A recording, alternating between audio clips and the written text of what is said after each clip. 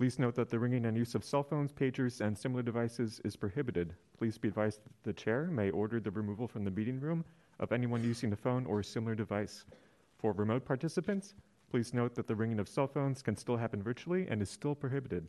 Please ensure your devices are silent. Public comment will be available for each item on the agenda. For comments on matters that are not on the agenda, there will be an opportunity for general public comment. Participants who wish to comment in person will be asked to come forward one by one and speak clearly into the mic. Each speaker will be allowed 3 minutes to speak. Members of the public participating remotely may comment by calling into the meeting. Opportunities to speak during the public comment period are available via phone by calling 415-655-0001 and entering access code 2490-444-5304 and entering the meeting password, which is SFGov. That's SFGOV or 73468 via dial-in. When connected, dial *3 to be added to the queue. Best practices are to call from a quiet location, speak clearly and slowly, and silence any other devices. Alternatively, members of the public may submit public comment by email to environment@sfgov at environment@sfgov.org. Comments submitted via email will be forwarded to the commissioners and will be included as part of the official file. I will now call the roll. President Ahn? Here. Vice President Stevenson? Here. Commissioner Bermejo is excused. Commissioner Hunter? Here. Commissioner Sullivan? Here. Commissioner Wald? Here. And Commissioner Wan? Here. President Ahn, we have a quorum. Excellent. Next item, please. The next item is item 2, review on vote on whether to approve Resolution File 2022-09-COE, resolution making findings to allow teleconference meetings under California Government Code Section 54953E. The speaker is Kyle Wayner, Commission Affairs Officer. The explanatory document is Resolution File 2022-09-COE. This item is for discussion and action. The Commission will discuss and consider adoption of a resolution making findings that Government Code Section 54953E requires in order to allow the Commission to hold meetings remotely as currently required under local law without complying with certain Brown Act requirements. All right, we have a motion from Commissioner Sullivan. Is there a second? I second. A second from Commissioner Wald. Hearing no, is there any further discussion, Commissioners? Seeing none, let's open this up for public comment then. We will begin with public comment here in the meeting room. Once in-person comment is concluded, we will proceed to remote public comment. Are there any members of the public who are present in the room today who wish to speak? If so, please come forward one by one and speak clearly into the mic. Seeing none, we will proceed to remote public comment.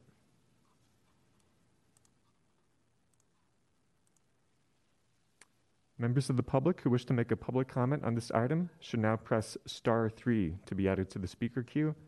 For those already on hold in the queue, please continue to wait until it is your turn to speak. And I'll pause for a quick moment while the access code and instructions are displayed on the screen.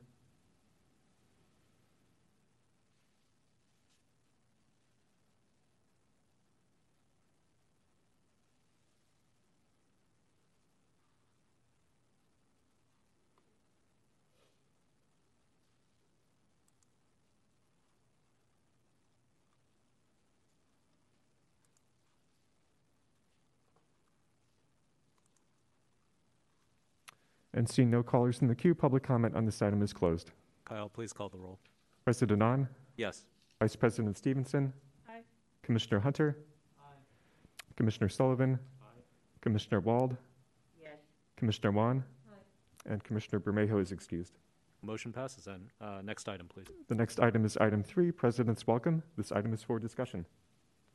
Good evening, everyone. The Commission on the Environment acknowledges that we occupy the unceded ancestral homeland of the Ramaytush Ohlone peoples, who are the original inhabitants of the San Francisco Peninsula.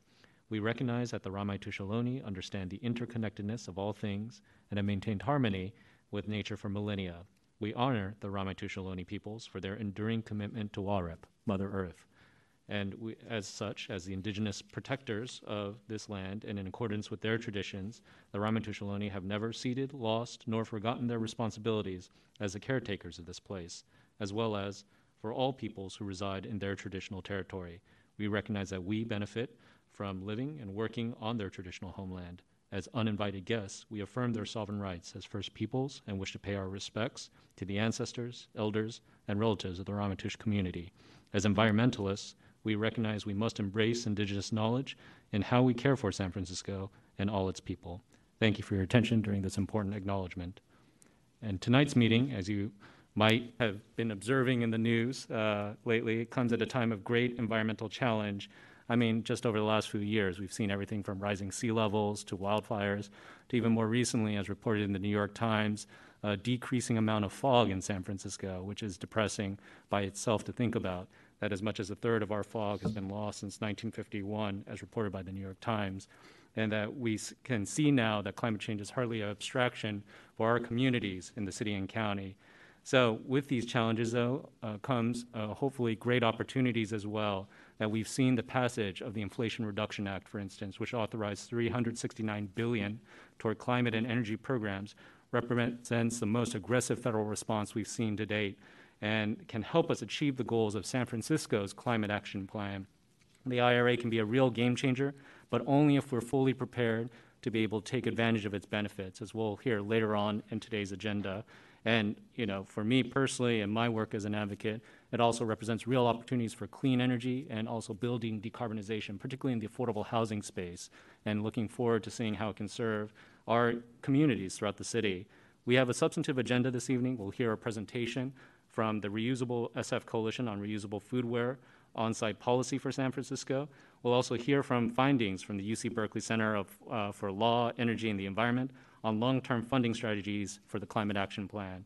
And we'll also have a few housekeeping items on the agenda, so thanks for your patience through that, including a vote on the Environment Department's record retention policy, a proposed revision to the Commission's process providing oversight of contracts and grants, and a potential update to the Commission bylaws.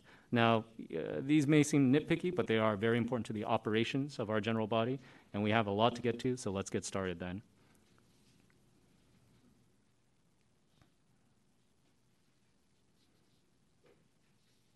With that, should we take public comment? We will begin with public comment here in the meeting room. Once in-person comment has concluded, we will proceed to remote public comment. Are there any members of the public who are present in the room today who wish to speak? If so, please come forward one by one and speak clearly into the mic. And seeing none, we will proceed to remote public comment.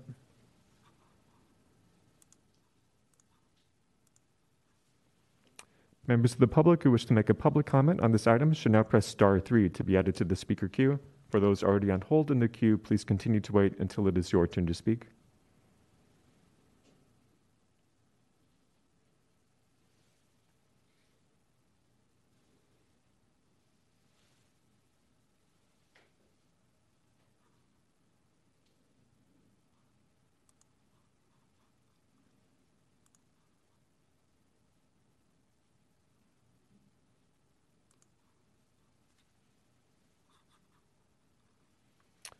And seeing no callers in the queue, public comment on this item is closed.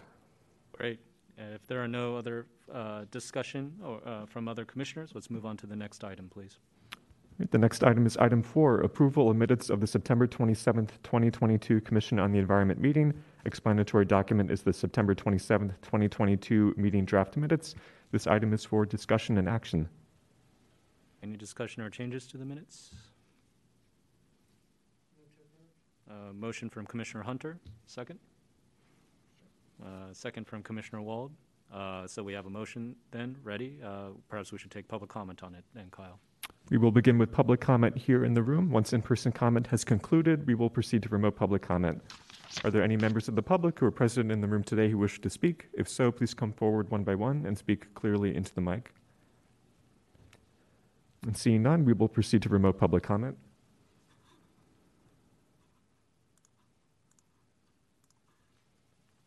Members of the public who wish to make a public comment on this item should press star 3 to be added to the queue. For those already on hold in the queue, please continue to wait until it is your turn to speak.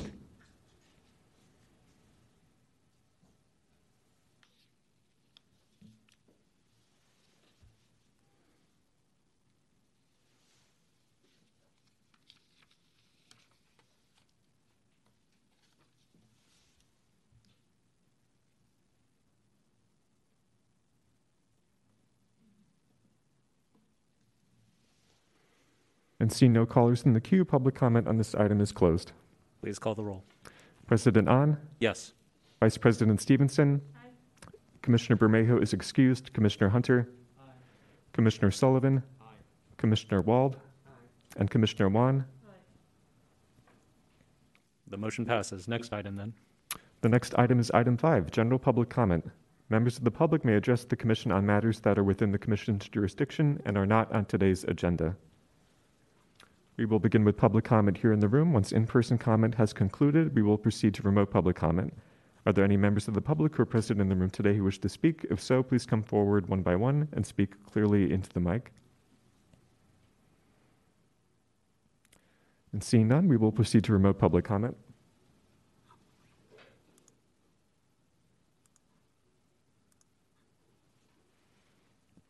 Members of the public who wish to make a public comment on this item should now press star 3 to be added to the queue. For those already on hold in the queue, please continue to wait until it is your turn to speak.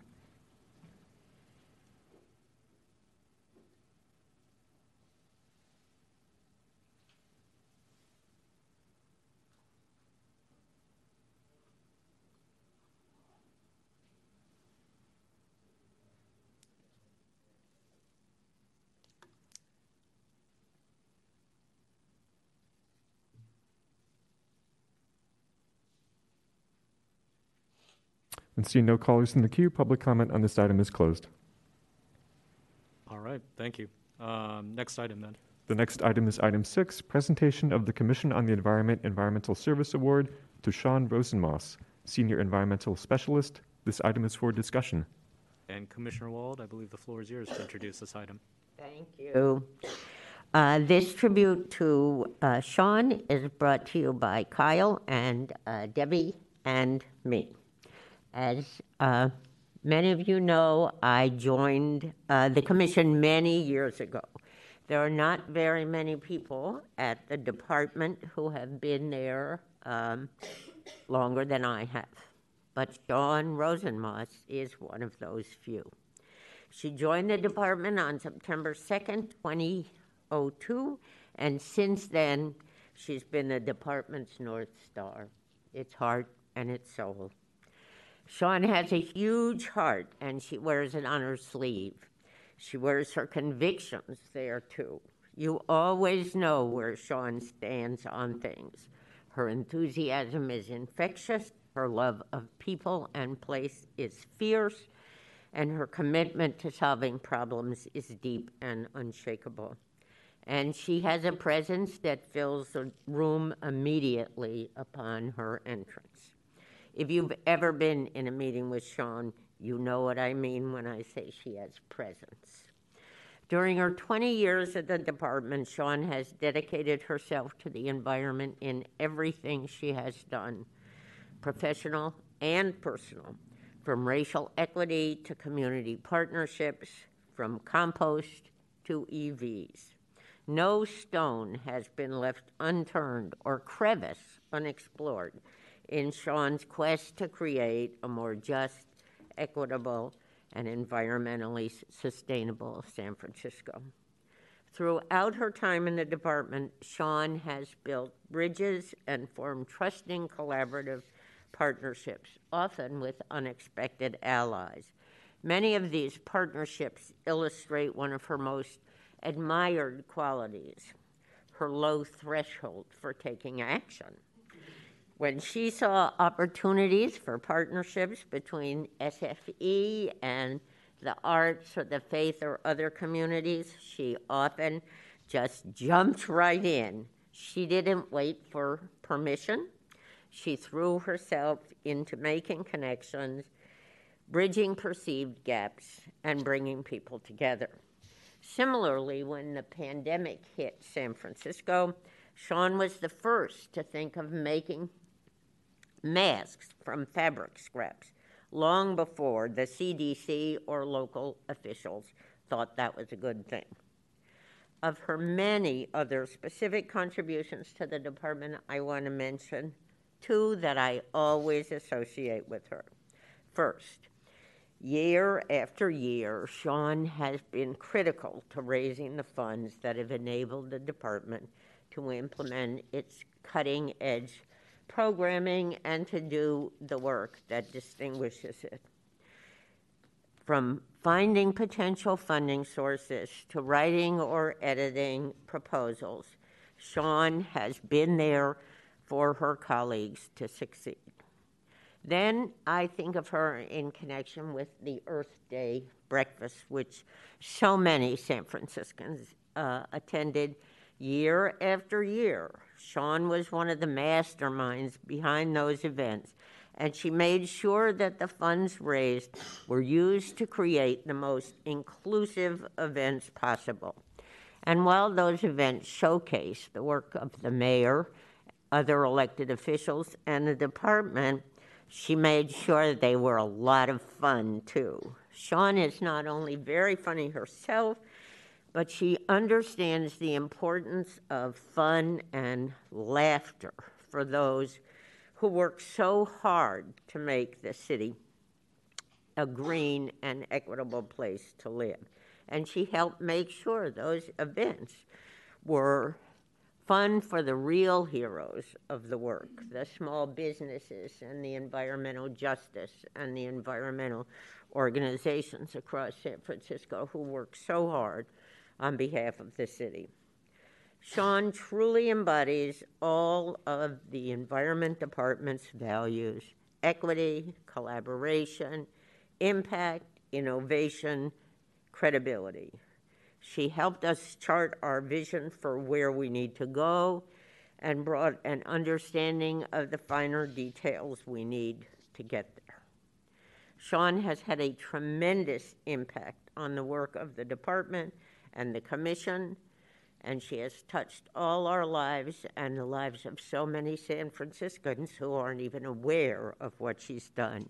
We are all very sad to see her go, and we'll miss her terribly, but I know that she will continue to work with us to make the world a healthier, better, and more sustainable place. I'm honored to present Sean with the Environmental Service Award.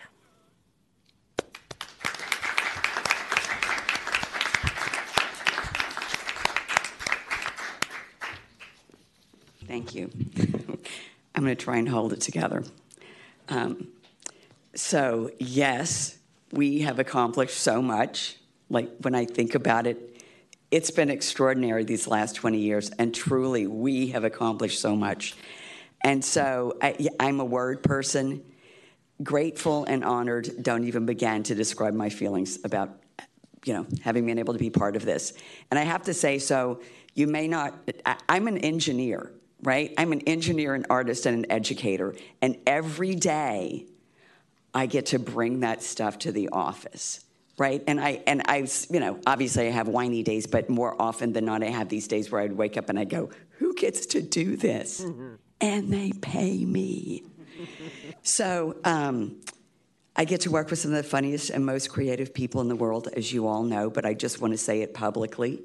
And I've often thought, because I didn't mean to stay here for 20 years, but there's this word, this Yiddish word, bashert, right? It's meant to be. And so I just have days where it's just like meant to be, right? Paul Simon said that, hey, aren't we walking down the very same street at the very same time? Yeah, we are. What a coincidence. We get to work together. So I want to sort of close with a poem. It's called Redemption by Natsamova, and it sort of reminds me of the department. And excuse the biblical references. I know this is government and we have the separation, but I think you'll get it. The Israelites walked into the Reed Sea, 1 foot at a time. What were they thinking about as the water rose up their legs, chilling their hearts, advancing toward their open mouths? We continue to walk here, now, 1 foot at a time. On our better days, forward. Alone, I cannot reach the far shore without drowning. Somehow I don't go under. The person on my right holds me up. Something I cannot see holds him up. We step forward. The sea is vast. So we are what we've got, and that's what the department does. We hold each other up. We lift each other up. We raise each other up. Sometimes we have to drag people along, but we're not going to let anyone go. They're coming with us. And we know that because the sea is vast and the challenge is immense, we're going to have to keep doing that. We're going to just have to keep holding each other up because we're what we've got. And so in my 20 years in the department, the number of people coming through this department, the number of gifted admin staff and 99s and managers and associates and fellows and teenagers from the mayor's program, on my right, on my right, on your right, on their right, on her right, this chain of individuals and brilliant people has grown so vastly, I can't even see the ends in either direction. And I am part of that. And I will always get to be a link in this monumental Red Rover chain of human beings. And there's just something, I just wish that for everyone in the world, which means we have to start talking to a lot more people and roping them in and holding them up. And so if I haven't said this enough, and I probably haven't, thank you for allowing me to be part of this. Thank you for allowing me to be part of this. Commissioners and Jared Blumenfeld and Debbie Rafael and Ty. This has been amazing. And yes, I'm not going anywhere. I'm going to be here because it's way too much fun. It's way too much of a joyful experience. And we must have that because the situation is grim, but it's not hopeless. And we've got this Red Rover chain. And I dare any climate-denying whatever to try and break through our Red Rover chain. So, thank you.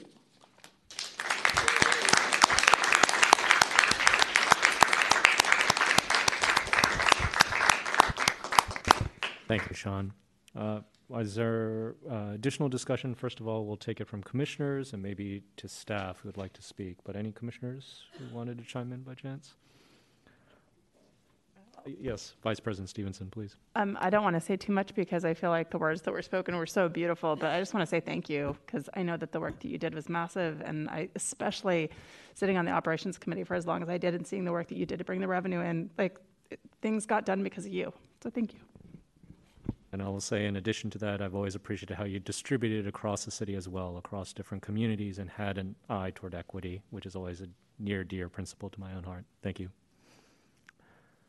So that said, maybe to staff, if there are. And I'll just add, thank you, Sean. I'm not going to repeat anything that Commissioner Wald said, but even over the past few months, I've gotten to work and really enjoy working closely with you. We've had conversations about what does the future hold for this position? And I can see the worry in your face, and it's the worry in all of our faces about who's going to replace Sean? What's that going to look like? And the fact is, you're not replaceable in that sense. You have done so much for this department, this city. Your love for the work that you do and the people that you work with has shown not only in your work, but the fact that you've been in the same place for 20 years. 20 years. How many of us can say that we stood in one place and worked in one place for 20 years? And that shows the character of your commitment to the people, to this department, to the city, to the planet, and to everything that you have touched during that time. So just thank you and congratulations.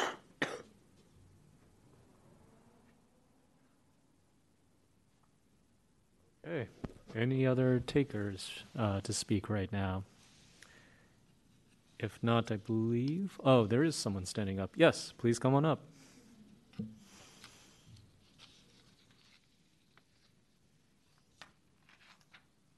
Good evening, Commissioners and Director Ju and members of the public and fellow colleagues. I'm Lowell Chu, the Energy Program Manager. Sean, congratulations on receiving this Environmental Service Award. And on behalf of the Energy team, I wish to express our gratitude for all the support, guidance, and love you've shown us through the years. We've worked on many interesting, bold, innovative grants, everything from the virtual power plant to the sewer waste heat recapture system. We affectionately call it the poop machine. Through it all, Sean, you've exemplified our values, brought in millions of dollars, always focused on innovation, equity. Your work, your legacy has truly advanced climate protection and enhances the quality of life for all San Franciscans, which is our mission statement. Thank you, Sean.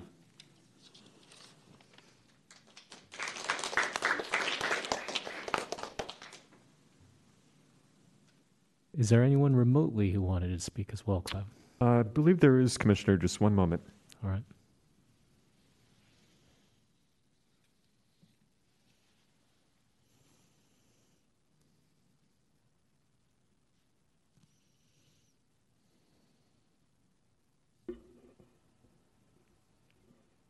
Hello, Alexa and Shada. You are unmuted. You are panelists. Please feel free to speak. Thanks, Kyle. My name's Shraddha Mehta. I'm the Senior Environmental Justice Coordinator, and I wanted to be there in person today, but I am homesick. But I didn't want to miss the opportunity to share a few remarks about Sean. I have had the pleasure of working with Sean for over 2 decades now. And Sean is one of those people who is knowledgeable about so many things that she's often my go-to person when I have a question. What I love most about Sean, though, is that she cares deeply about people and about valuing relationships, including those with community members. Coming from the nonprofit sector, Sean has shifted the department away from the traditional government way of doing engagement, where we typically are trying to extract information from folks without providing anything in return, towards an approach where we recognize and support the longtime work of community-based organizations and leaders. And she's taught us that true partnerships go 2 ways. In fact, many times when I've asked Sean if she knows a community leader, she'll say, yes, so-and-so is a dear friend of mine. She seems to know everyone, and she's invested time and energy into building those relationships, even on a personal level. And so I don't think that there's a single job description that can capture Sean's role in the department, but I'm hopeful that we can at least take what we've learned from Sean and continue to do better. So thank you, Sean, and happy retirement to a dear friend of mine.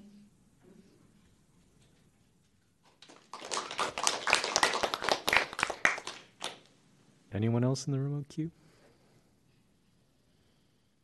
Hi, I'd like to say a few words. Alexa Kelty, I'm the Residential Zero Waste Coordinator at Department of the Environment. And I just wanted to share with everybody, and it was touched on and mentioned, but Sean's huge impact she's had on this department has been profound over the last 20 years. I don't know if folks know, but she has raised literally tens of millions of dollars, perhaps even $100 million or more of grant funding to do all of our amazing work. I mean, in the less than 5 years, I've worked with her to get funding for the edible food recovery program through Cal Recycle. And she is a genius at taking our technical mumbo jumbo and putting it into terms that is presentable and can receive funding from state and federal agencies. So she's worked with the energy team extensively, environmental justice, the climate team, zero waste, and we're so deeply grateful for all of the work that you've put in, long hours, late nights, getting those proposals out. And I was even doing some quick math, and I mean, the impact is probably thousands and thousands of tons of greenhouse gas equivalent. So thank you. The Earth thanks you for your impact. And also, I just wanted to thank you for your humor, your levity. You're just such a joy and such a dear friend. And I thank you for your presence. And really, part of your energy is what's kept me with the department for so long as well. So thank you for all that you do. And I hope you don't go far.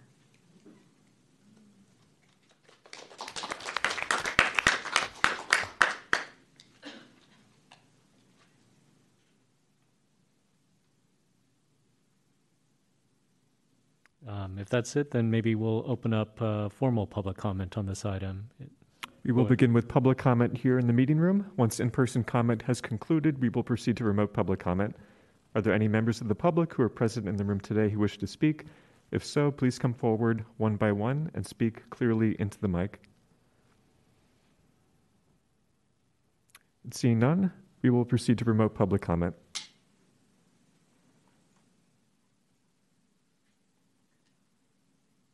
Members of the public who wish to make a public comment on this item should now dial *3 to be added to the speaker queue.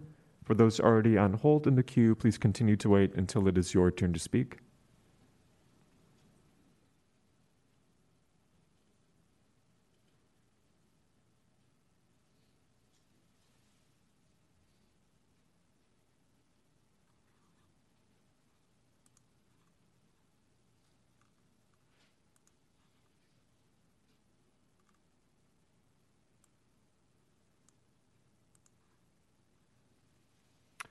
And seeing no callers in the queue, public comment on this item is closed. All right. This might be my favorite part, which is a portrait with Sean. So we'll go up against the wall. That sounds good.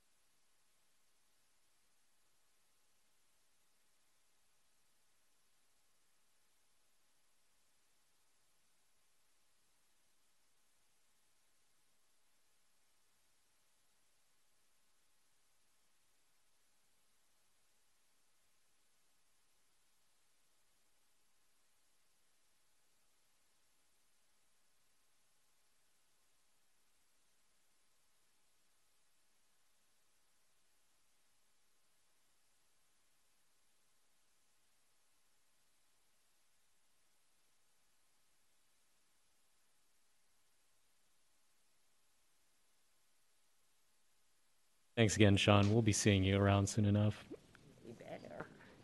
Next item, please, Kyle. Right, the next item is item 7, staff introductions. The speaker is Tyrone Ju, acting director. This item is for discussion. And quickly, commissioners, just a reminder to please speak into the mic clearly. Thank you. All right, as bittersweet as it was to say farewell to Sean, we also, over this fall, welcomed a number of new employees into the department, our next generation of environmental leaders. So this is the fun part of the agenda where we get to introduce all of them. So what I'm going to do is we have a whole host of our team members here in person. We have 2 remote. So I'm going to call everyone's name out. If you can start making your way up to the podium, and then you can introduce yourself. So we have Eric Paswalk, our Construction and Demolition Zero Waste Coordinator, Anna Shirudo, with our Clean Transportation Coordinator, Joseph Piazecki, our Public Relations and Policy Coordinator, Nicole Inaba, Construction and Demolition Zero Waste Associate, Sylvan Ludwig, Climate Change Program Assistant Coordinator, Joyce Olorosisimo Arpon, Climate Change Assistant Coordinator for Existing Buildings, and we have Elise McLean, our Building Decarbonization Associate. Hello, thank you everybody. Eric Paswalk, the Construction and Demolition Zero Waste Coordinator. I'm tasked with implementation, outreach, and enforcement of our C&D ordinance. Born and raised in Santa Cruz, grew up in the East Bay, and have been circling San Francisco my whole life and love the city very much. So thank you for having me. Good evening, Commissioners. My name is Anna Charuto. I'm joining the department as a Clean Transportation Coordinator on the Energy team, so I'm tasked with implementing the EV roadmap. Prior to this, I was a policy manager at a nonprofit called the Bay Area Council, where I oversaw policies regarding climate change and energy in the Bay Area. So thank you for having me. I'm looking forward to working with you. Good evening, Commissioners. My name is Joseph Piasecki. I am the Policy and Public Relations Coordinator in the Policy Shop, reporting to Charles. I've come to this position by way of the Chicagoland area as a public policy professional for over 10 years, spending time in the Illinois General Assembly and the Director of Government Relations for a university. I'm thrilled to be in the Bay Area and working in the Policy Shop and looking forward to implementing the Climate Action Plan priorities. Thank you. Hello, I'm Nicole Inalba. I'm the C&D Zero Waste Associate, and right now I'm in charge of looking over construction waste management plans to ensure compliance with our Chapter 14 Construction Demolition Debris Recovery Ordinance. And before that, I was a Climate Corps Fellow with the C&D team, and so I'm continuing my work with the team. And yes, thank you for having me here, and yes, thank you.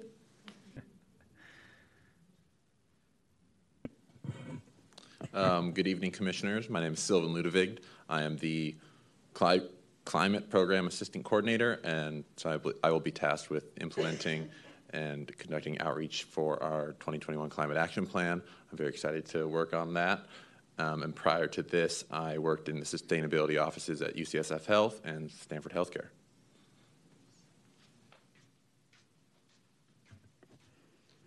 Good evening, Commissioners. My name is Joyce Oloresisimo Arpon. I am the Assistant Coordinator for Existing Buildings, tasked to support the Existing Buildings Ordinance for benchmarking and energy audit. I come from the private sector. I was a project manager for Target Open House when we launched our Zero Waste store, and I'm happy to be here and happy to work with all of you, hopefully in the future. Thank you. Hi everybody, my name is Elise McLean and I am joining the department as a Building Decarbonization Associate. I will be working on a wide variety of projects, but for the next year my main focus is producing a comprehensive inventory of all natural gas equipment in municipal buildings. And I'm really excited to be joining the team. Thank you. All right, and we have one person who's remote, Bianca Lorena, who's our Contract and Grants Coordinator. Bianca? Hi everyone, my name is Bianca Lorena. I've joined the department as an administrative analyst. I've had my experiences as a business analyst for PG&E's solar energy customers, and also doing the contract and program management of energy efficiency programs.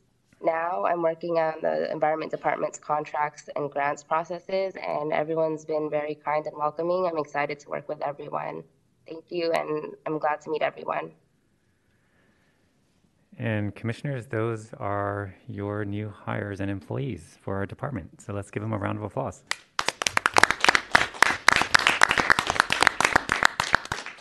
Very exciting. Any further discussion from other commissioners? If not, let's move to public comment on this item then. Comment. We will begin with public comment here in the meeting room. Once in-person comment is concluded, we will proceed to remote public comment. Are there any members of the public in the room today who wish to speak? If so, please come forward one by one and speak clearly into the mic. Seeing none, we will proceed to remote public comment.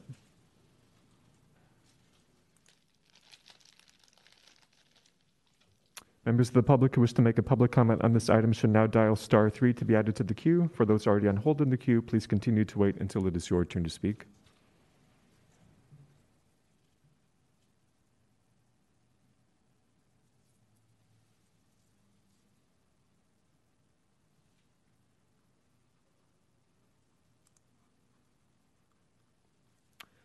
And seeing no callers in the queue, public comment on this item is closed. All All right. Thanks, Kyle. And welcome again to the new staffers. Very much looking forward to seeing you, hopefully at a future party, if not a holiday party. Next item, please, Kyle. The next item is item 8, presentation on reusable foodware on-site policy. The sponsor is Eddie Ahn, Commission President. The speakers are Grace Lee, Rethink Disposable Program Manager, Clean Water Action, Eva Holman, Board Member, Plastic Free Restaurants, and Miriam Gordon, Reuse Consultant. This item is for discussion.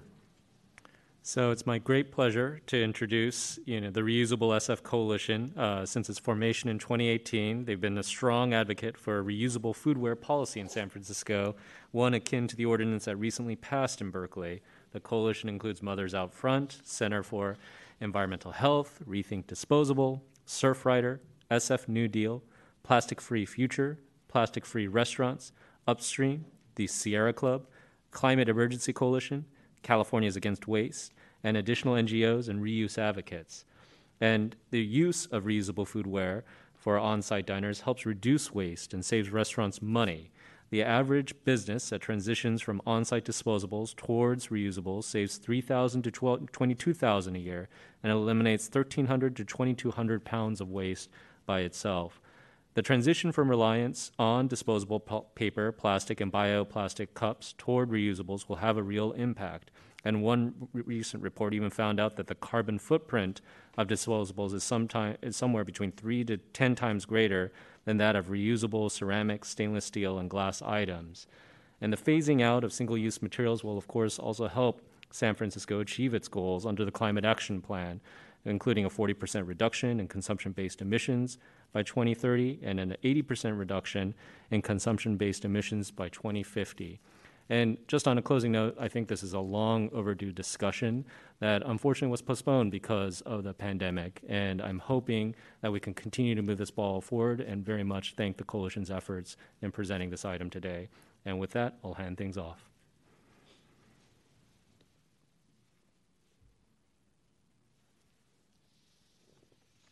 Well, thank you for that really warm and wonderful introduction. It's been a pleasure working with you on this throughout the years.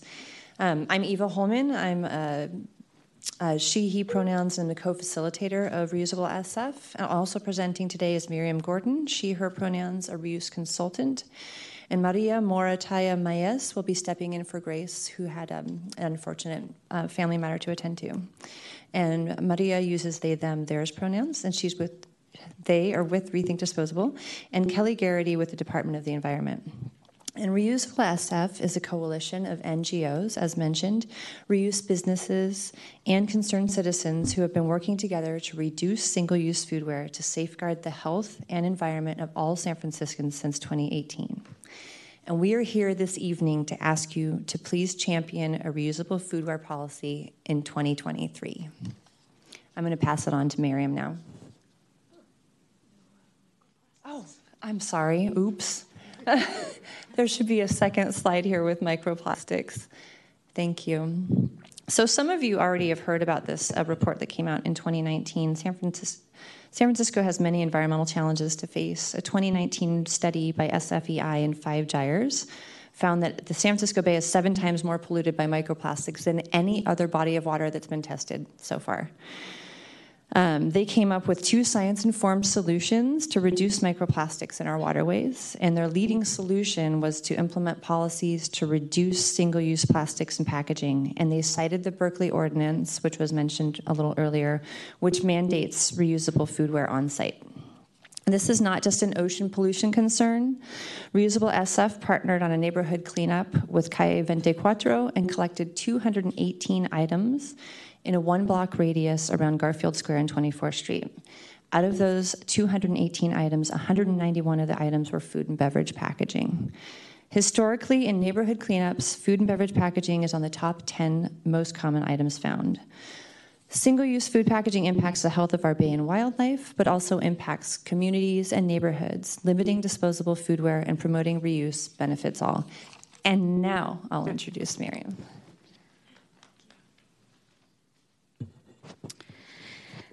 These kinds of products that we use in a matter of minutes are not a sustainable form of consumption. We can't ensure a good quality of life for 8 billion people on the planet and growing with this one-way throwaway model. Next slide. Disposable products harm the planet through every environmental impact measure, from the depletion of natural resources and their degradation, to the pollution of our air and water, to climate change, and all the waste that we are now swimming in. The throwaway economy is a system in which 15% of wood harvested, 22% of aluminum mined, 40% of plastic produced, and 50% of glass goes into the manufacture of single-use packaging. This system treats our planet's resources as disposable. Next slide. And it also often treats people as disposable as well, because the impacts of disposability disproportionately burden communities of color and low-income communities who live on the fence line of the polluting and health-harming extraction, manufacturing, and disposal industries. Next slide. That's why it's important to stop making all this single-use stuff. From a policy perspective, it's time to stop prioritizing how we manage the waste once it's created and begin to prioritize preventing it from being created in the first place. And what that means is we need to focus on reducing single use and transitioning to reusables. Next slide. The policy that we are proposing for your support would make it so that when you sit down at a food service establishment, you are always served with real plates, cups, and utensils, even at fast food chains like McDonald's, like they currently do at McCafés all across Europe. Next slide. In 2021, when I was the policy director at Upstream, a national NGO that focuses on reuse, I authored a report that looked at all the current life cycle analyses of food service packaging, comparing disposable to reusable. Now, life cycle analysis looks at a product's impact from cradle to grave, and it's currently the best form of measurement of environmental impact that we have. And the primary conclusion of those analyses in that report is that reuse wins over disposables by every environmental measure. Next slide. Primarily, it's better for the climate, and I think Eddie touched on this. For cups, for example, disposable paper, plastic, and bio cups have a 3 to 10 times higher greenhouse gas emissions footprint than reusable ceramic, stainless steel, and glass cups. Next slide. And also from a water consumption perspective, using 500 paper cups consumes nearly 370 gallons of water. Whereas if you replace that with one ceramic cup and used it 500 times, you would only consume 53 gallons of water. Next slide. So LCAs look at a wide array of environmental impacts, but they do not look at how toxic chemicals impact human health. And this is another area of concern with disposable foodware. Disposable food packaging, over 12,000 chemicals are used in food packaging and food contact materials. Many of them have been shown to migrate into the food and beverages that we eat and consume, and many can cause cancer, endocrine disruption, chronic illness, and other chronic disease and other illnesses. Sadly, due to poor regulations, only about a quarter of them have ever been tested for safe human exposure. And there's no transparency about what's in the packaging due to trade secrets. But there is general scientific consensus that disposable packaging is often toxic and that reusables are generally safer. Now I'm going to turn it over to Maria, who's going to talk about the impacts of disposables and reuse on our local business economy.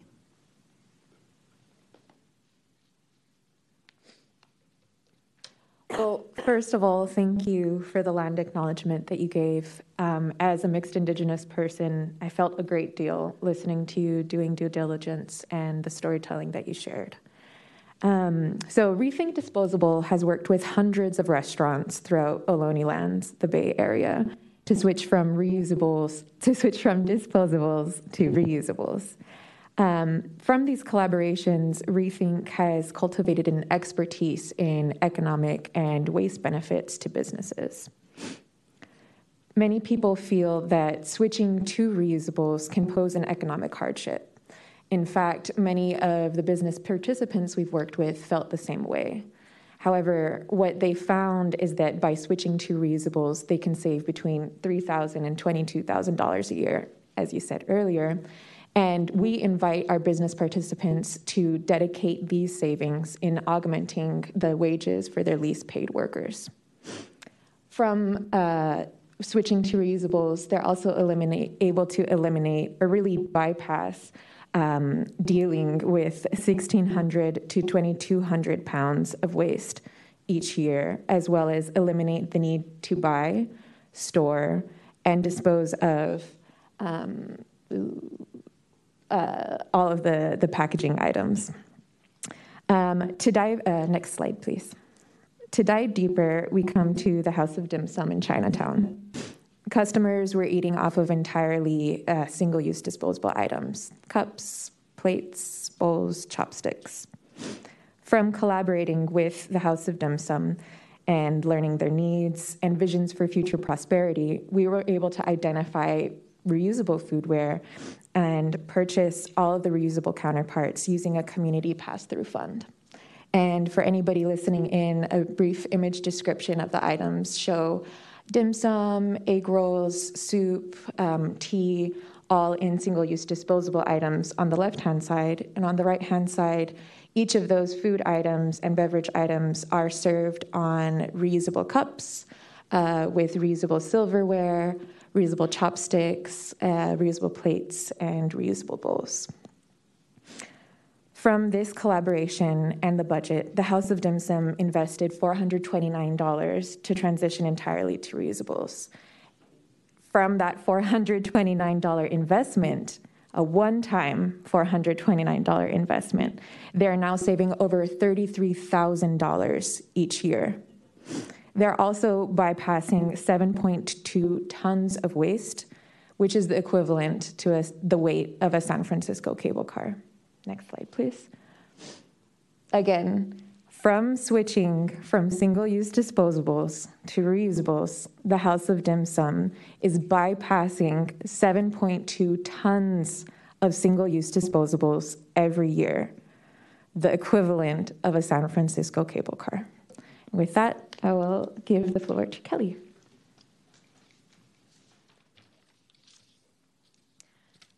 Many businesses moved to disposables during the COVID-19 pandemic due to concerns around surface transmission. To combat this, last October, SF Environment partnered with Upstream and the Golden Gate Restaurant Association on an educational campaign called Reuse Wins in SF. We hosted a live stream event with panelists and created a website full of educational materials and local resources to promote the safety of reusables, as well as the financial and environmental benefits to the food service industry. Additionally, we expanded our partnership with Rethink Disposables citywide. The Rethink Disposable team trained our Environment Now outreach team to help businesses transition their operations to reusables. The Environment Now outreach team has been conducting door-to-door recruitment, providing multilingual technical assistance, $300 to $600 worth of grants per business, and helping businesses purchase reusables and set them up on site. Through the program, we've successfully transitioned 80 businesses away from disposables toward reusables. Of those 80 businesses, majority were small mom and pop shops, and 80% were identified as BIPOC owned or LGBTQ plus owned. Last year, we spent $150K on this project. Next slide. This year, we've budgeted over $100K to continue to provide technical assistance and funding to assist the small business community. In addition, we're currently working to recruit 2 larger institutions as well. Part of this year's project includes surveying the 80 businesses that we've previously recruited into the program. Thus far, we've surveyed 43 of those businesses, and we've received really positive findings. 90% of the businesses are utilizing the purchase reusables from the program and plan to continue to use reusables in the future. Some of their reasonings for sticking with reuse are reduction of waste, cost savings, customer satisfaction, and not having to worry about which reusables to purchase. Disposables, thank you. Next slide. Additionally, from the survey, over 3/4 of the surveyed businesses stated that they would support a policy requiring reusables for on-site dining. Next slide. Overall, the commercial reuse program has been a huge success, and we've seen it impact businesses and the environment positively. Business owners are already seeing the benefits of implementing reusables through lowered monthly bills and reduction of waste. Moving forward, SF Environment plans to continue to fund this program and devote staff hours to small business assistance. We see reuse as the future and as the solution. San Francisco has been a leader of groundbreaking, successful foodware reduction policies over the last 15 years. And in order to meet our citywide zero waste targets of reducing waste generation of solid waste 15% and reducing disposal 50% by 2030, we need policies that eliminate single-use food packaging at the source. In addition, a policy would also support our responsible production and consumption strategies outlined in our 2021 Climate Action Plan that state, reduce use of non-reusable foodware by requiring, incentivizing, supporting, and or promoting reusables for on- and off-site dining by 2023.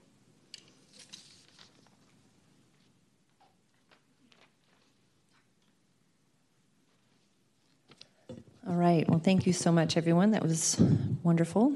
And I'm just going to close it with our last slide here and just say thank you so much for all of your time today, not just today. To many of you, this has been an ongoing project, and your support has been really amazing and wonderful to have.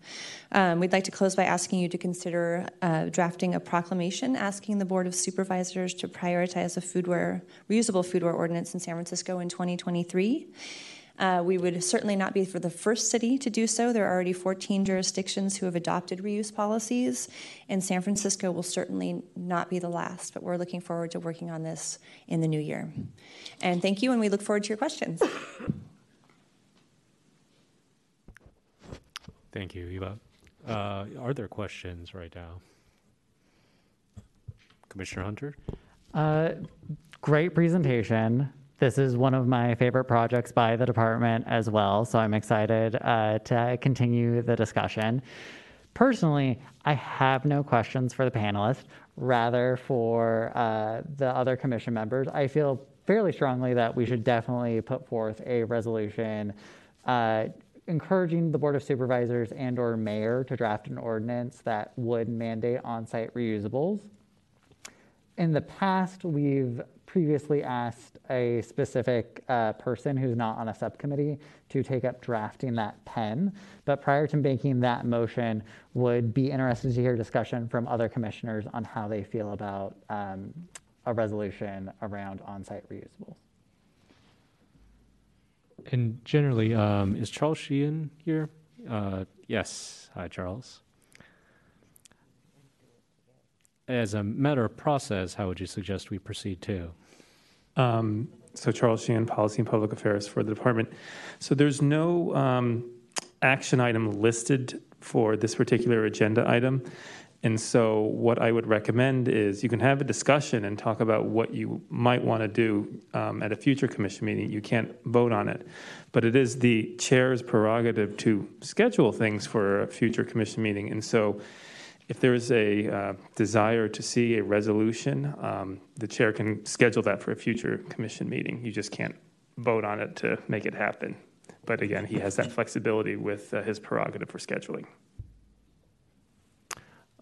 Before we discuss maybe procedure, then we'll discuss the substance, because I do think that's also very valuable. Are there strong opinions on this from other commissioners right now? I'm strongly for it. All right, Commissioner Wald is strongly for it. I'm surprised we aren't a leader in this like we are in most other things relating to the environment, so I'm also a thumbs up. what I would suggest as a matter of process maybe is then, I personally believe in this as well. If there's, I know we're not taking a formal vote or anything on this as an item today, but perhaps it would be best worked through a committee. The policy committee is what I'm thinking as a draft. And then, as I recall from 2 or 3 years ago when this was also considered too, is making sure there's collaboration amongst staff, the commissioners, and the advocates on this issue, including, of course, the Reusable Coalition. And then one thing maybe to note is the Small Business Commission, as I remember, is probably a point of contention on this policy. I believe we have a lot of collaboration to do around their issues. But yes, Eva, did you want to? I would just like to note that the previous version of this did include a charge on single-use cups and to-go-ware, and that was where the majority of the Small Business Commission's concerns were. And I think that would be very valuable to work out, both in staff interactions amongst Department of Environment staff and Small Business Department staff, as well as the committee system. And then, yeah, I would anticipate this can move quickly through our commission at the end of the day as well. But are there other thoughts? Just a quick clarifying question. So will this on-site dining policy including the charges on the cups and containers? It won't, right? Would that include any cup charges and also container charges on this new policy or this revised policy? And we have a head shake right now from, oh, yes, SB, another. In our current proposal, no, we have taken out the cup and container charges. Thank you. Commissioner Hunter, did you want to chime in? I was just going to say, great. I love it when things move quickly through a commission process. Seeing as there's no vote on this item, though, I'll defer to the policy committee. Sounds good. Maybe come. I will definitely watch, but don't want to have too many of us show up at a subcommittee meeting. If there's no further discussion from commissioners, maybe we should move on to public comment then on this item. Thank you, President On. We will begin with public comment here in the meeting room. Once in-person comment has concluded, we will proceed to remote public comment. Are there any members of the public who are present in the room today who wish to speak? If so, please come forward one by one and speak clearly into the mic. Hello, my name is Ben Schleifer. I'm with the Center for Environmental Health. I work with K-12 schools to move them to reusables. In particular, I've worked with schools in Emeryville, Berkeley, Oakland, Fremont's on the commitment to do so, Walnut Creek as well. One of the things that makes it really easy to get schools to move to reusables are these reusable policy ordinances at the city level. San Francisco Unified has about 50,000 students enrolled. If half of them are eating school lunches, that is 4.5 million single-use items if they're just using one single-use item at that school. And it's usually more like 4 to 5 items per lunch. This is teaching students that it is okay to use something once and then throw it away after 20 minutes with never thinking about it again. And if we really want to tackle this single-use plastic problem, we should be teaching our students and youth better than what we are currently doing. And so if we were to get this policy on the books, this would help SFUSD move over to a more reusable system, which would benefit not only the environment, but also kind of the values of the students, teaching them that disposables is not a sustainable answer. Thank you very much. Thank you for your comment. Are there any additional commenters in the room? Hello again. I'm speaking as myself, Maria Morataya Mayes, they, them, without my affiliation through Clean Water Action. I would just like to urge the Commission to weave in and to ensure that you're weaving in labor equity to any policy moving forward. I came to this role as the grandchild of a dishwasher. He worked at Disneyland for 20 years washing dishes and needed to get surgery on his fingers. To this day, he has steel rods implanted and he can't bend them due to the intensity of the labor. And so I ask all of you, all of us, to consider those making reusables possible, being the dishwashers, being bussers. And if we're asking restaurants to transition from 100% disposables to 100% reusables, the dishwashers and the buses are going to be the ones making that possible and the ones feeling the impact most greatly. So I would suggest working with day labor networks or migrant worker community organizations to ensure self-determination in these decision-making spaces of how policy will maintain equity for the labor force in the reusables movement. Thank you. Thank you for your comment. Are there any additional commenters in the room?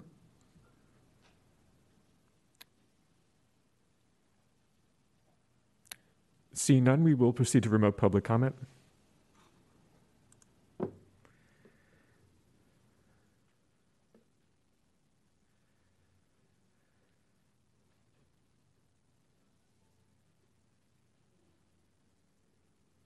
Members of the public who wish to make a public comment on this item should now press *3 to be added to the queue.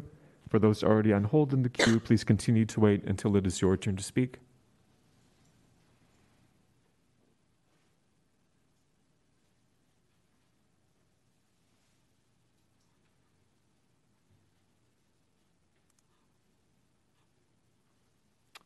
And we do have several callers in the queue.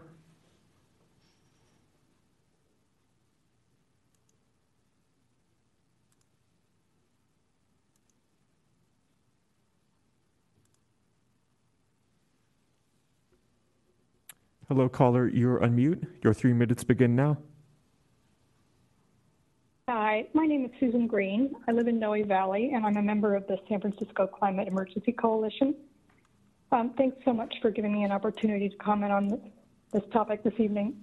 On a personal level, I'd like to be able to bring reusable food and drink containers to San Francisco establishments so that I can avoid contributing to the huge global problems we have with plastic waste. But more importantly, I'd like to see the city meet its climate action plan goals and do so by the target dates set out in the plan. Specifically, in this case, the plan's goals related to responsible production and consumption. The relevant section of the plan for this matter defines success as, quote, reducing use of non-reusable foodware by requiring, incentivizing, supporting, and/or promoting reusables for on and off-site dining, unquote. And it sets a target of 2023 for doing so. That's pretty soon. To help meet that very near-term target, I just urge you all to move as quickly as possible to schedule the necessary meetings and pass a resolution urging the adoption of a reusable foodware policy for San Francisco. Thanks very much. Thank you for your comment.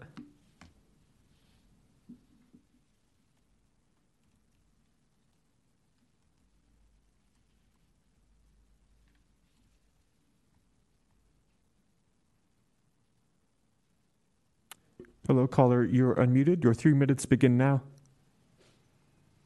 Hi, my name is Josh Schwartzman. I live in NOPA. I just want to say that I support this policy for a lot of reasons, but I think more than anything, I love going around to different restaurants and businesses and supporting them in San Francisco. It's not great to see when kind of restaurants in person have kind of large trash bins filled with disposable items, things like coffee shops and disposable coffee cups in the store, pizza places giving out paper plates when people are eating inside. I think it makes a lot of sense to have businesses have reusable things to serve on and drink out of when they're in the store. Generally just support as much waste as we can reduce in the city as possible. There's so much trash we see on the streets, and though I know there's a lot of folks doing a lot of work to prevent that, I think this is one step further that would help that out a lot. So thank you.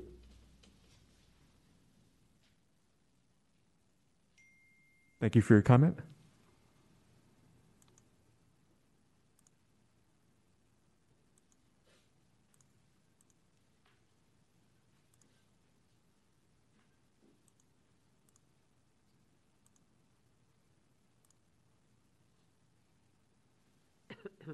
Hello, caller. You're unmuted. Your 3 minutes begin now.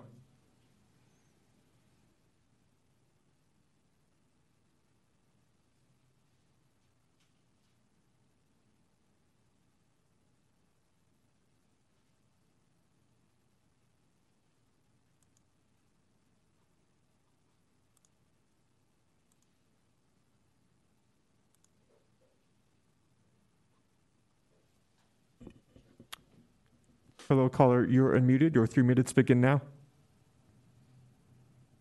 Hello, can you hear me? Yes. Hi, this is Melissa. I'm a Bernal Heights resident, and I just want to say that I'm very excited about this possibility. And I think that when we go to restaurants in the most innovative, tech-forward area, we want to see sustainability being practiced throughout our area, and I think it's important to push this forward. I think most people seem very on board with this. Like the other caller said, I think trash in our streets is going to disproportionately affect the unhoused, and so the more that we can do to push this initiative forward, the better. So thank you so much for bringing this forward.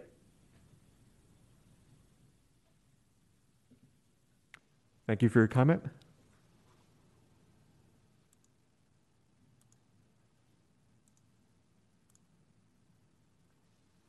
And we may have one additional caller in the queue.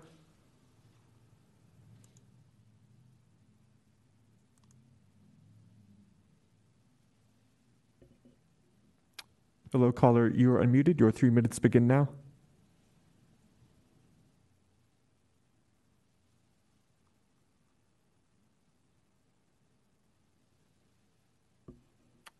And this may be a caller that we already heard.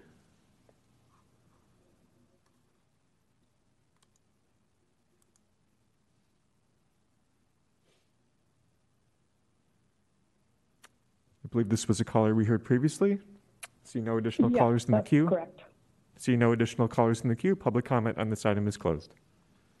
Thank you, Kyle.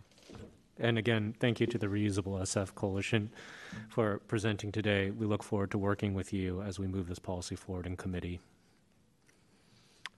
With that said, if seeing there's no other discussion from commissioners, next item, please, Kyle. The next item is item 9, presentation on long-term funding for the Climate Action Plan. The sponsor is Tyrone Drew, Acting Director. The speaker is Cindy Comerford, Climate Program Manager. Explanatory documents are the Funding San Francisco Climate Action Plan Executive Summary and Report. This item is for discussion. Commissioners, this meeting has been long overdue. There's been a lot of work put into this project, and so as Cindy is getting ready, I will introduce her and the work. So as President Ahn mentioned in his opening remarks, we're going to hear about the study that the Environment Department commissioned over the past several months. This study was funded through an add back from the Board of Supervisors 2 budget cycles ago. And what it did, and what the study was intended to do, was to look at, the Climate Action Plan that was passed and adopted in 2021, and to look at funding strategies and long-term funding strategies for how do we fund that program. This is really innovative and groundbreaking work. Most cities stop at the goal setting, which is, we have a carbon neutral goal of name and pick your year. What we've done is take this one step further in order to engage in the really important conversation of what are the funding needs in order to actually implement those goals. And so we have Cindy here to go over the work that was done over the past several months. It's been a lot of work, and Cindy's going to cover that. Cindy? Good evening, Commissioners. Again, my name is Cindy Comerford. I'm the Climate Program Manager, and I'm happy to present an update on our long-term funding study. So I'm going to skip the introduction and go to the first slide. And so we were able to contract with UC Berkeley Center for Law, Energy, and the Environment, and I'm going to refer to them by their acronym for the rest of the presentation, which is CLE. And they developed a report, Funding San Francisco Climate Action, Strategies for Revenue, Implementation, and Equity. So today my presentation is going to focus on the report, the process for developing it, some of the key highlights, and the associated activities. Next slide. So this slide shows the process for developing the funding study. I just want to note it's not to scale, but it is in sequential order. And although it shows some of the more mundane steps, I think it's just important that this whole process has been about a 17 to 18 months process. It started with the Board of Supervisors first giving us $1 million in add-back money, and a portion of that was allocated to this long-term funding study. We issued 2 RFPs, One was for the technical analysis that went to CLE, and then the second RFP went to Civic Makers, and they've been helping us with stakeholder engagement around the report. And so CLE started off this project by conducting over 50 stakeholder interviews, and they hosted 2 stakeholder convenings with experts around the state, local city departments, community-based organizations, to get feedback on some of the most promising mechanisms for funding and implementing the CAP. And so within the draft report, we'll go over those. And then secondly, I mentioned we also contracted with Civic Makers. And with Civic Makers, we have formed a set of advisory groups to get feedback on those top recommendations. We have an advisory group that's with real estate and construction, business, and healthy ecosystem. We've conducted 6 meetings, and this week we'll be conducting our final round of those advisory group meetings, and we'll have a report that's finished in January. So CLE issued their final report on November 16th, and this report is really the first step in a broader public engagement and refinement process, which is intended to guide our department and city leaders as we implement the Climate Action Plan. So next slide. So first I'm going to review the findings within the CLE report. The report is divided into multiple sections. So it looks at near-term measures, medium-term measures, and then it also looks at implementation and equity recommendations. And before I kind of jump into those recommendations, the report also had some background material. And within the preamble of the report, it stated that the cost to implement our climate action plan would be up to $21 billion. And these estimates were really for scoping purposes and could be much higher with very capital-intensive projects such as public transportation. And while this is a high cost, it is really consistent with the work we need to do and what's necessary to avoid the worst impacts from climate change. So the near-term measures that I'm going to talk about were really meant to jumpstart the implementation on the CAP and focus on some of our priority sectors. So building decarbonization, green spaces, and housing. And these early actions the revenue measures are focused on 2 things, bonds and taxes. So I'm going to jump into the first one. So the first mechanism is a general obligation bond, and it's also referred to as a GEO bond or a GO bond. And so a little bit of a background on GEO bonds. They're issued by municipalities that they will be able to repay their debt through taxation. So it's one way for government to borrow money on future collateral of taxation. And within San Francisco, it's repaid through property taxes.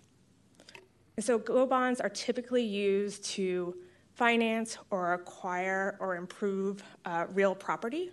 So we usually see GEO bonds for hospitals, parks, public safety facilities, affordable housing, and also educational facilities. And so the CLE report takes a little bit of a different and unique twist, and it recommends for kind of the housing sector 2 GEO bonds. So one is for building decarbonization, and the amount of the GEO bond recommendation is $300 to $500 million, and part of that would go to retrofitting existing housing in San Francisco for electrical retrofits to decarbonize the housing stock.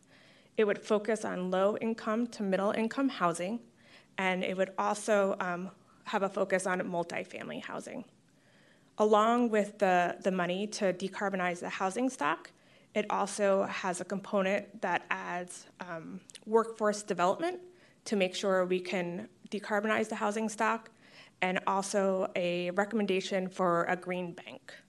And the green bank would be used to attract capital for decarbonization investments, and also can incorporate some of the seed funding that will be available through the Inflation Reduction Act. The second recommendation around the GEO bond is for affordable housing. So in 2024, there is expected to be an affordable housing bond. And so the recommendation is to add $100 million to that GEO bond to increase affordable housing, and then also add a component that would retrofit existing affordable housing. And GEO bonds are kind of the funding mechanism that the city has the most control over. So I'm going to spend a little bit of time just talking about what that process is for getting a GEO bond on the ballot. Next slide, please. So this slide illustrates San Francisco's GEO bond program. And so the city has a capital plan. And so right now, the city is in the process of updating that the bond program within the capital plan. And so there's key agencies that come together. They look at the city's needs, and they establish a preliminary bond program. The last time this capital plan was updated was fall of 2020, and it's in the process of being updated now. Once this plan is updated, it goes to the Capital Planning Committee for approval.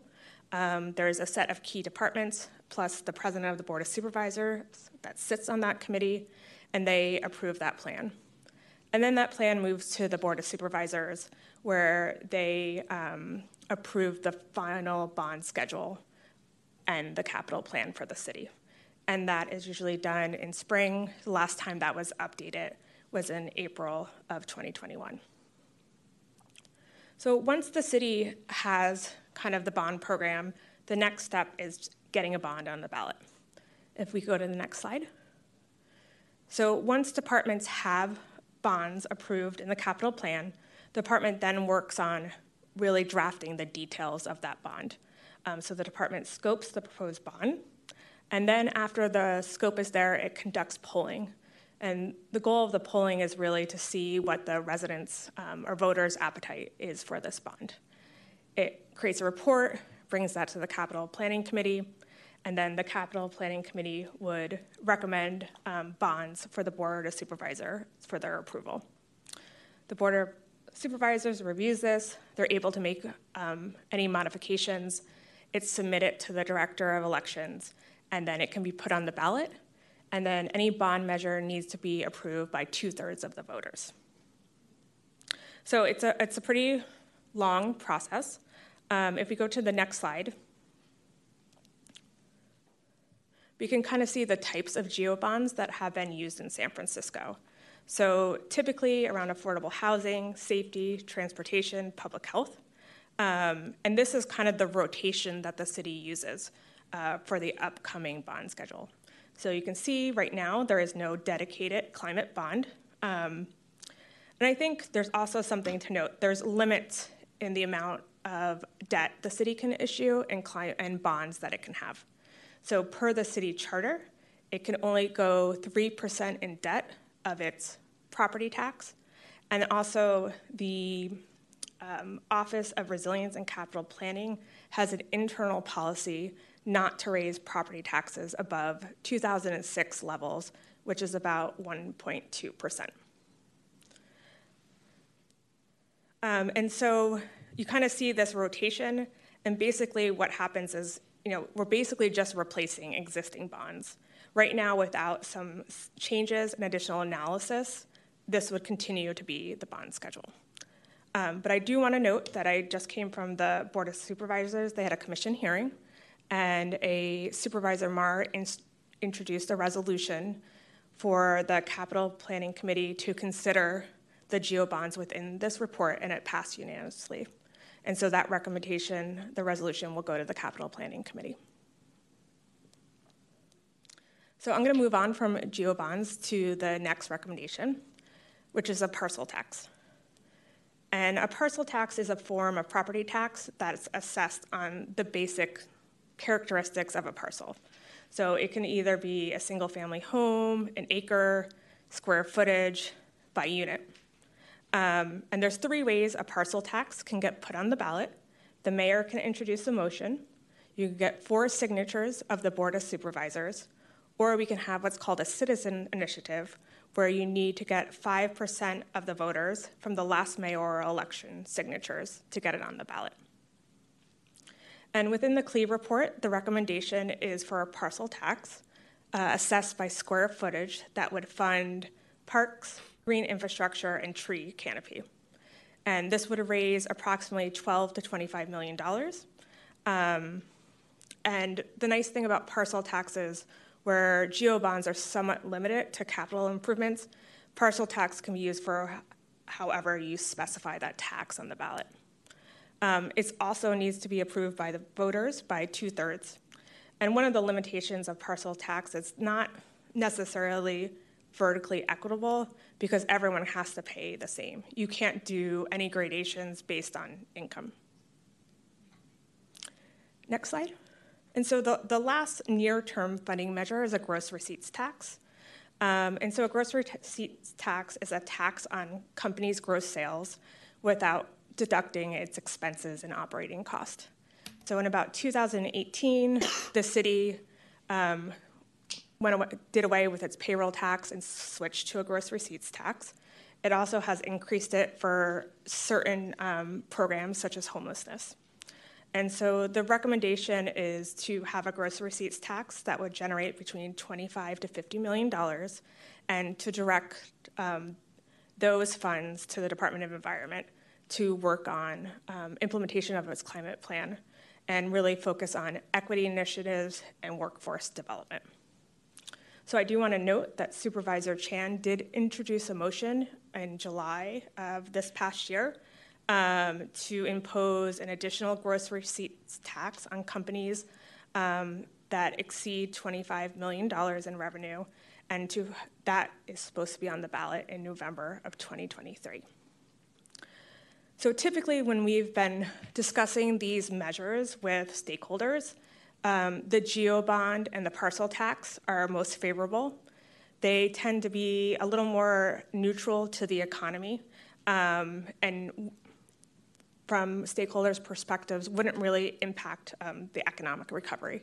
The gross receipts tax during a pending recession has not been seen very favorably. So next slide. So those are the near-term measures, so that's what we are focused on right now. But the report also does medium-term measures, which are funding mechanisms that we could implement over 4 to 7 years.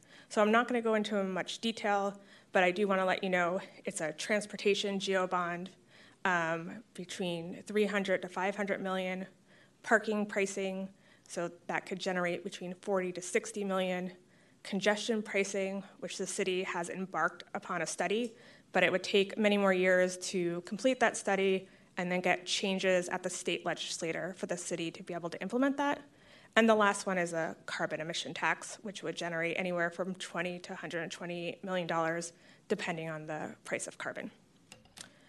So this diverse mix of revenue sources is really important, and it is an important kind of message to leaders that we need to be looking at all these revenue sources to implement our climate action plan. And then we also need to be looking at them from an equity perspective and the ability to pay and making sure that we are also reducing burdens on low-income San Franciscans. So I'm gonna go to the last two parts of the report. So the report also gave recommendations on implementing actions for the plan and equity actions. So the implementing actions were to increase city staff for CAP implementation, were to design or implement a formal cross-department committee of city employees, to have more funds going to nonprofits for implementation of the climate action plan, and then also to establish a fund for corporate and philanthropic partner giving that could be used to go directly to the community and for educational purposes. And if you go to the next slide, there was also a whole section on equity. So the recommendations on equity were to create an equity oversight independent community council. We're making sure that the GEO bonds have funds that go directly to community scale projects. Making sure that all projects have funding to deliver the project, so that would be around workforce development and staffing. making sure that we're working very closely with environmental justice communities. And also the last one is to make sure on any investment strategy that we require a racial equity assessment. If you can go to the next slide. And so just kind of why this report is important. So as Tyrone said in the beginning of this presentation, cities always develop climate action plans, but they're not always seen as core municipal services, as we can see in our bond program. So I think this report and a lot of other actions are beginning to change that. And why the city has used these financing and funding tools for infrastructure and other operations, they've never used them for climate action. And so that's what's a little novel about these recommendations. Additionally, having this report has been an opportunity to kind of break down barriers. Traditionally, our department hasn't been involved in municipal finance, and we've been able to have conversations with the Board of Supervisors and also members of the Office of Resilience and Capital Planning and the Controller's Office about this report and starting to take the funding that we need to implement the plan successfully. The other last aspect of this report that's really important is this roadmap will help us with the Inflation Reduction Act. There's about $360 billion in the Inflation Reduction Act for various climate action activities, and having kind of this comprehensive revenue and investment strategy is really important to showing alignment to seek future funding. So our next steps, as I said in the beginning, is kind of to finish up our advisory groups to getting kind of feedback on the report. And then we're going to take this information and we're going to report back to the Board of Supervisors in January. And so with that, that concludes my presentation, and I'm happy to take any questions.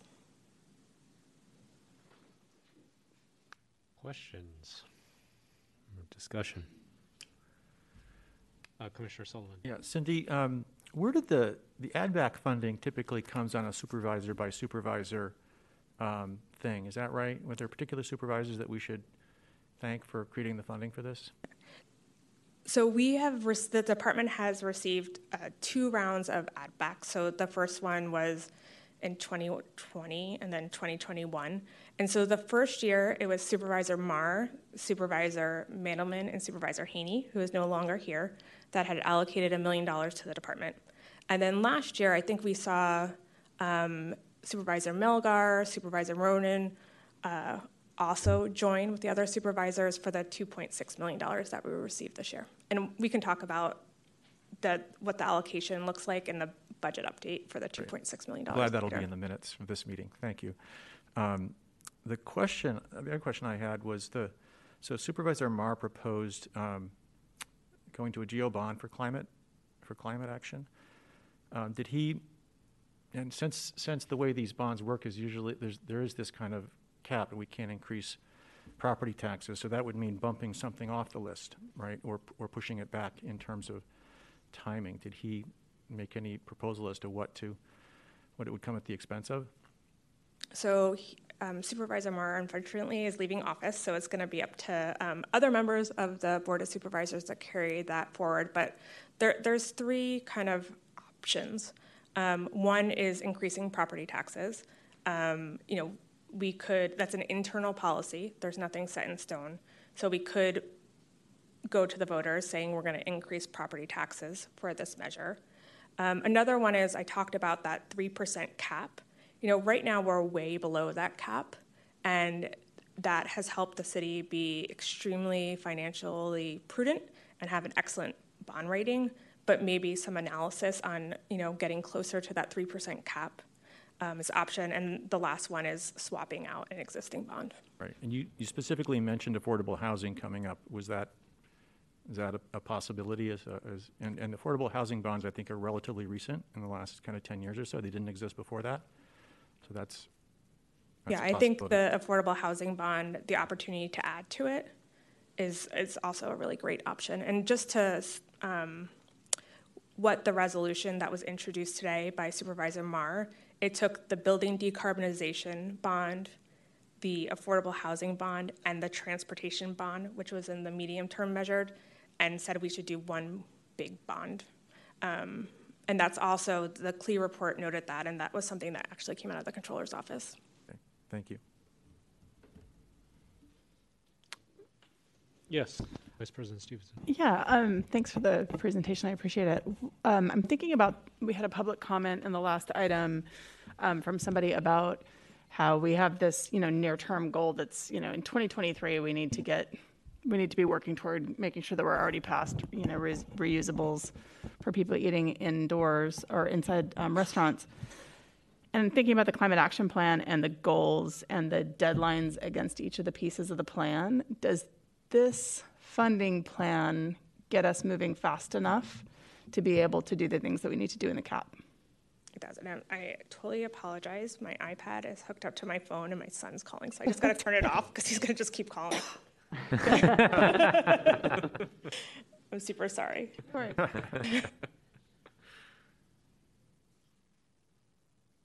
Okay.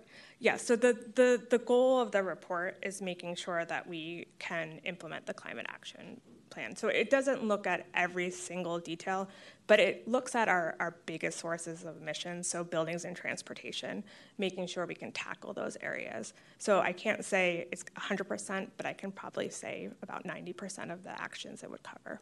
In the time frame that we want to cover them? Yeah. Okay, that's helpful. Thank you. I'd also note that this is kind of, again, the beginning steps. Like even these near-term measures aren't enough, right? So even if you pass the GEO bonds, you heard the figure of $20 billion to implement. Mm-hmm. That's going to come from a variety of different sources, right? There's home retrofits and requirements that will have to be passed on, like that will be passed along to the building owner. There will be grants and inflation reduction dollars that are going to be coming into these. So it's going to be kind of a hodgepodge of just different funding sources, but we know that what we have now is not nearly enough to even get started along the path. So this gives us a fighting chance to be able to get to our goals in 2040 is probably the best way to frame it.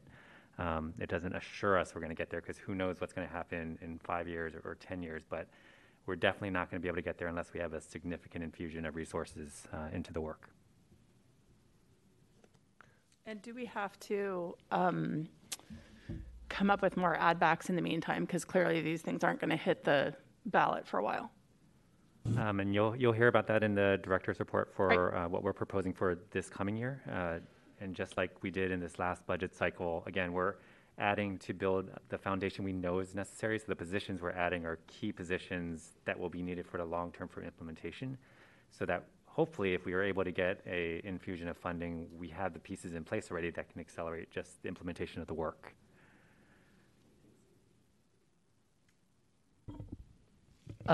Just a few quick questions on some of the timing. When the GEO bond goes on the ballot, when would those funds become available?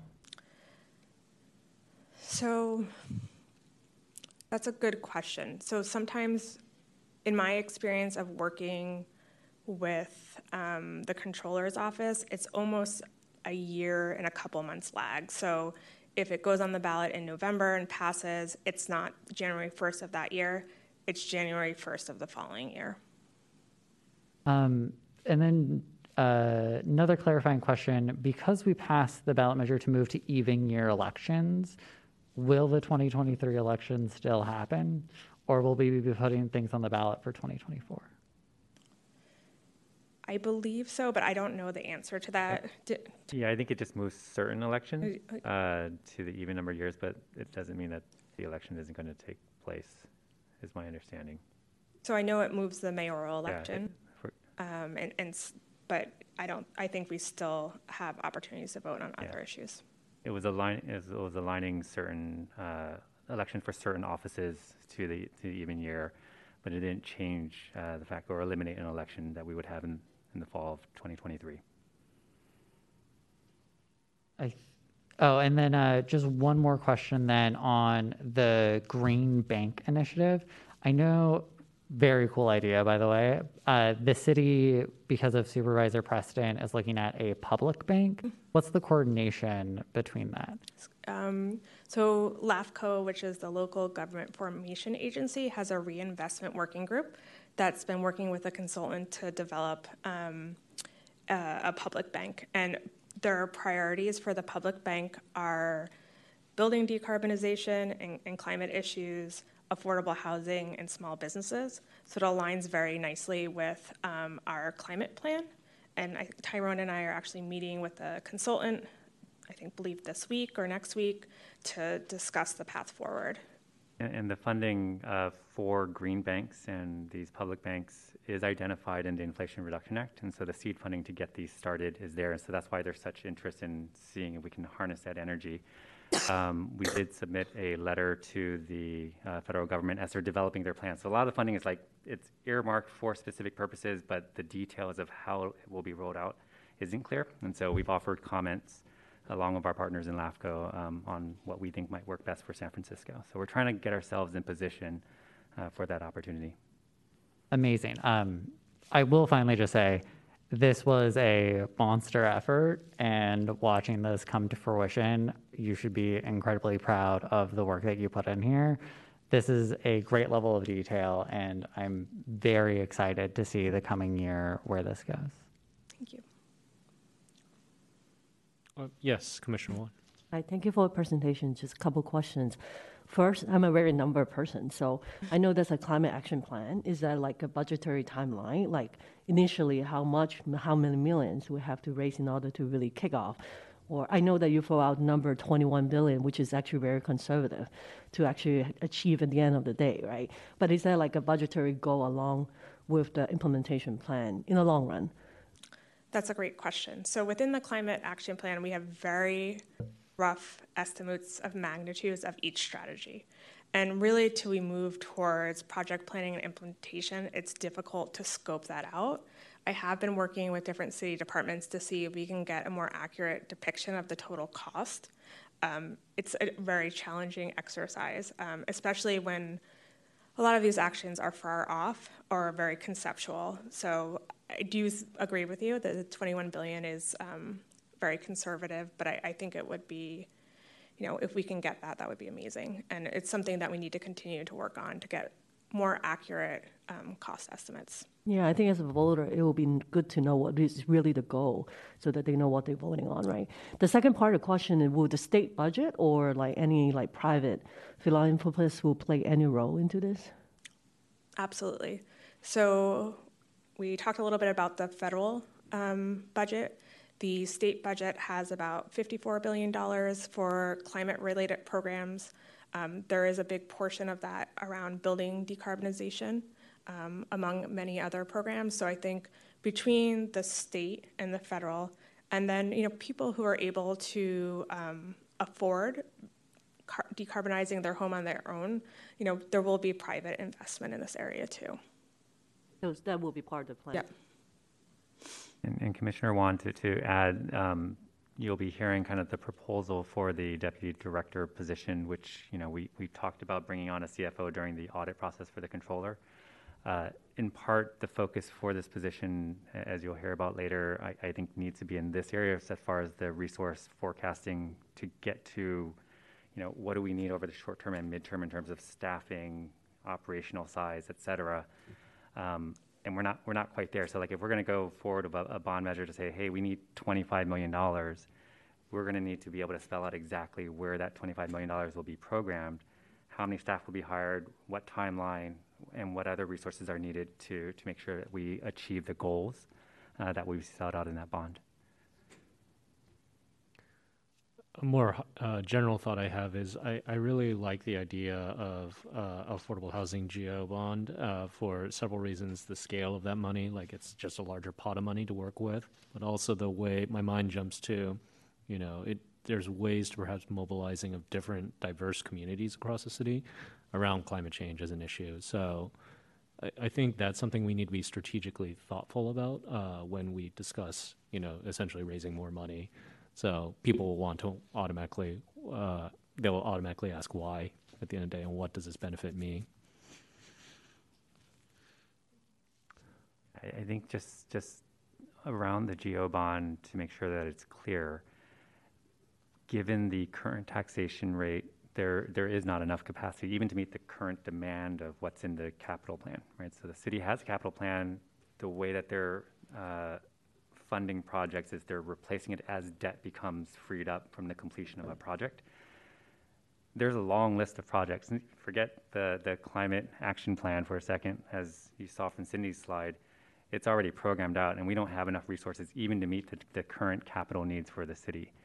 So really the question that we're posing, and the dialogue we have to have with the city partners and the city agencies, is whether or not this is the right time to consider lifting that cap because of all of the different needs. I mean, you're thinking the Port Waterfront project is not completely funded, let alone all of the transportation bond measures, which are really important to our climate action plan goals.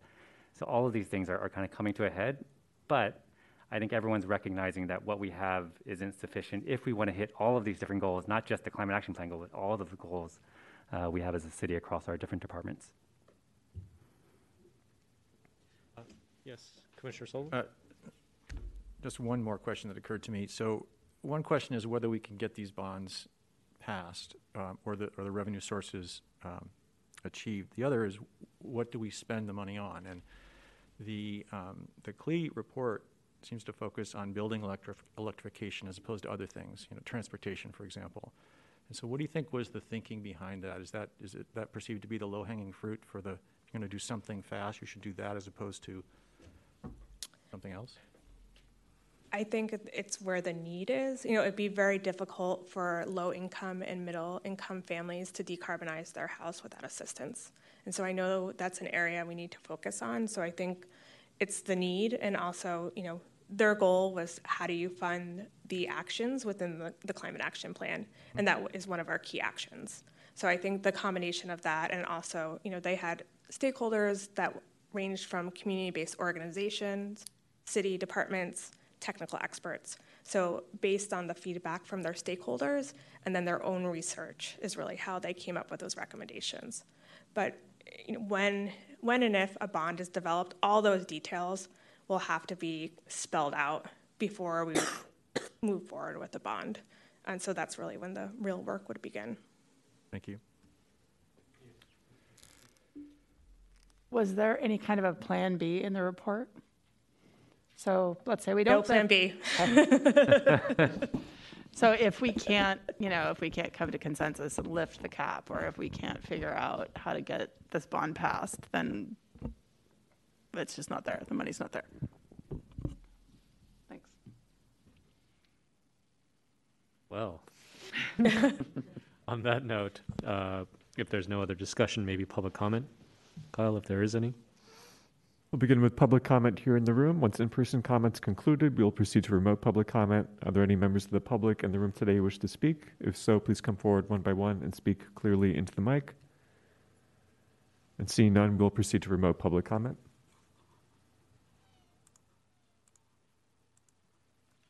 Members of the public who wish to make a public comment on this item should now press *3 to be added to the speaker queue. For those already on hold in the queue, please continue to wait until it's your turn to speak.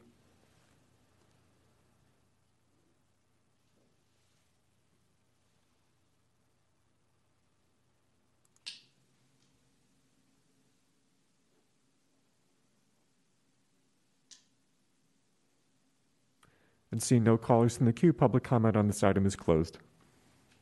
Thank you, Kyle. To be continued. Next item, please. The next item is item 10, presentation and vote on whether to adopt record retention policy for the department. The speaker is Deidre Tannenberg, Public Affairs Assistant Coordinator. Explanatory document is the record retention policy and schedule. This item is for discussion and possible action. Good evening, Commissioners. As Kyle mentioned, my name is Deidre Tannenberg. I'm the Policy and Public Affairs Assistant Coordinator for the Department of the Environment. It's my pleasure to be in front of you this evening after being behind the scenes and behind the camera for the last 2 years, and now I come before you to present you with an update on the Department's record retention policy. So in pursuant of Chapter 8 of the San Francisco Administrative Code, which requires every department to update their record retention as needed, After Katie Chancellor's departure last year from the Commission Affairs, I took on the task to complete the process in updating our department's record retention policy with language as advised by the City Controller's Office, the City Attorney, and department staff. So I want to thank Kyle, Charles, Sarah Crowley, and Mark Brown, and Anya DePack for their guidance and helping me move forward with this process. Next slide.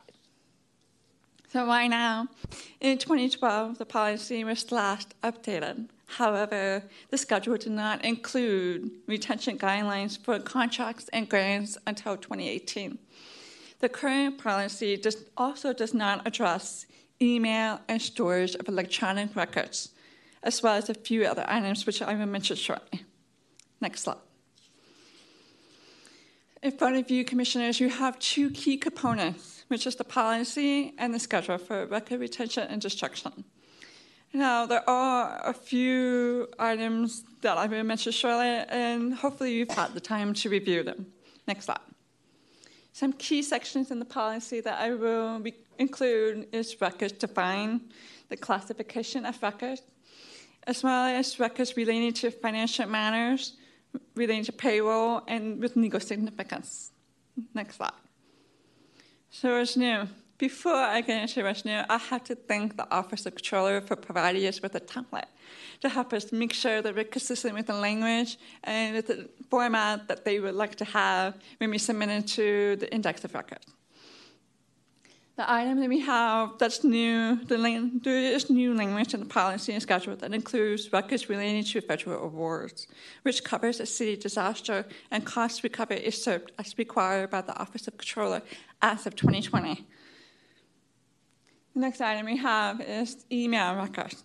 The email system does not fulfill the department's record retention obligation in any case, whether to satisfy retention obligation or administrative needs. The staff must not store email communication on the email system. An example of an email system is like an Outlook. And lastly, the department was the first to create a digital-first policy. Thanks to the paper reduction committee, they advised us to create this policy so that all records could be stored digitally or electronically. Now, with the exception that no records can be stored on any external drives, USB drives, or anything unless it's under Category 1 in the permanent retention. Next slide, please. So we are in the process right now of collecting signatures from the Office of the Controller, which is responsible for records retaining to financial, the City Attorney for legal significance, Retirement Board for payroll. So we'll get those signatures shortly. Next slide, please. So upon the Commission's approval, the Department will implement the provisions of this new policy. With your approval. Next slide. Before I take questions, I want to let you know of a small tweak. We heard from the Office of the Controllers that the following items need revision. Presuming you do move forward to adopt, we ask that you make a motion to amend the schedule with this change. The following items are listed on page 3 in the schedule under grants and contracts. It specifically calls out language in the record retention period column, line item reading records of payments, grants, and agreements to state contract life plus 7 years retention or the term required by the funding source. This retention period needs to be changed on the following line items: contract agreement, MOU, grant correspondence, MOUs and grants, from 2 years to contract life plus 7 years retention or the term required by the funding source. So we will now take questions. Thank you for your time to present. Are you able to, by chance, show that page 3 so we just understand how to make the amendment? Yeah, so on page 3, out of focus, Charles Hatter. And I'll try to show my fellow commissioners, too, the document we're all discussing. That's also available on SF Commission Environment's website as well. The page 3 in the schedule. Yeah.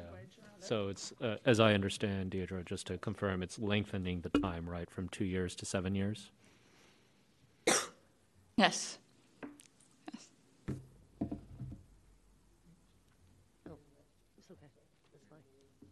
Do we need a motion in order to start the discussion, and does the motion have to be? Yep. Tell us. Got it. Are you still figuring out how to display this on the? Great. Yeah. Excellent. So to get this done correctly, just making sure, do you want the motion first just to consider this, or would you prefer it all in one go as the amended, with the amendments proposed to this We document? get to Charles for advice. So I'll channel our deputy city attorney that I know is on the line, so feel free, Sarah, to jump in whenever. I believe the commission will need to take a motion first on the amendments, and then take a vote on that, and then take a motion on the full item. Yeah, Okay. I think that sounds right. Thanks, Ty.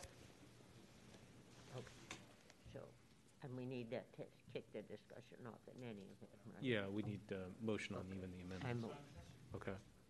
when we're ready. Second? So we have a motion on the amended language from Commissioner Wald, and I heard a second from Commissioner Wan. Do I have to say what it is? That we amend the schedule to extend the period for retaining contracts and agreements from 2 years to 7. There are several other line items too underneath that, right? So just everything that says 2 years here to 7. Including It is contract life plus 7 years retention or the term required by the funding source is the exact language. And you can see that under records of payments of grants and agreements to copy it the same for contract agreement, the line. And the next line is contract agreement, MOU, grant correspondence. And the next line is MOUs and grants. So Commissioner Wald, if it makes it easier, you could make the motion for the amendments as mentioned by staff, and then we'll make the amendments that she's mentioned. Okay. Okay.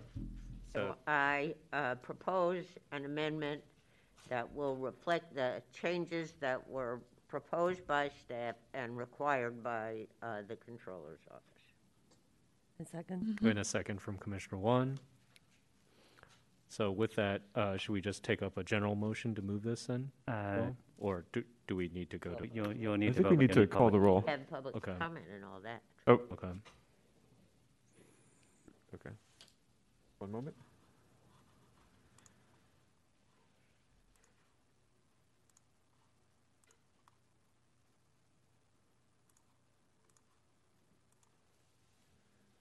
Okay, we'll begin with public comment here in the room. Once in-person comments concluded, we'll proceed to remote public comment. Are there any members of the public with us today who wish to speak? If so, please come forward one by one and speak clearly into the mic. And seeing none, we'll proceed to remote public comment. Members of the public who wish to make a public comment on this item should now press *3 to be added to the speaker queue. For those already on hold in the queue, please continue to wait until it's your turn to speak.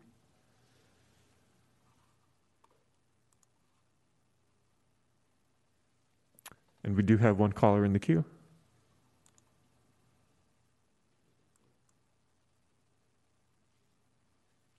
Hello, caller. You're unmuted. Your 3 minutes begin now.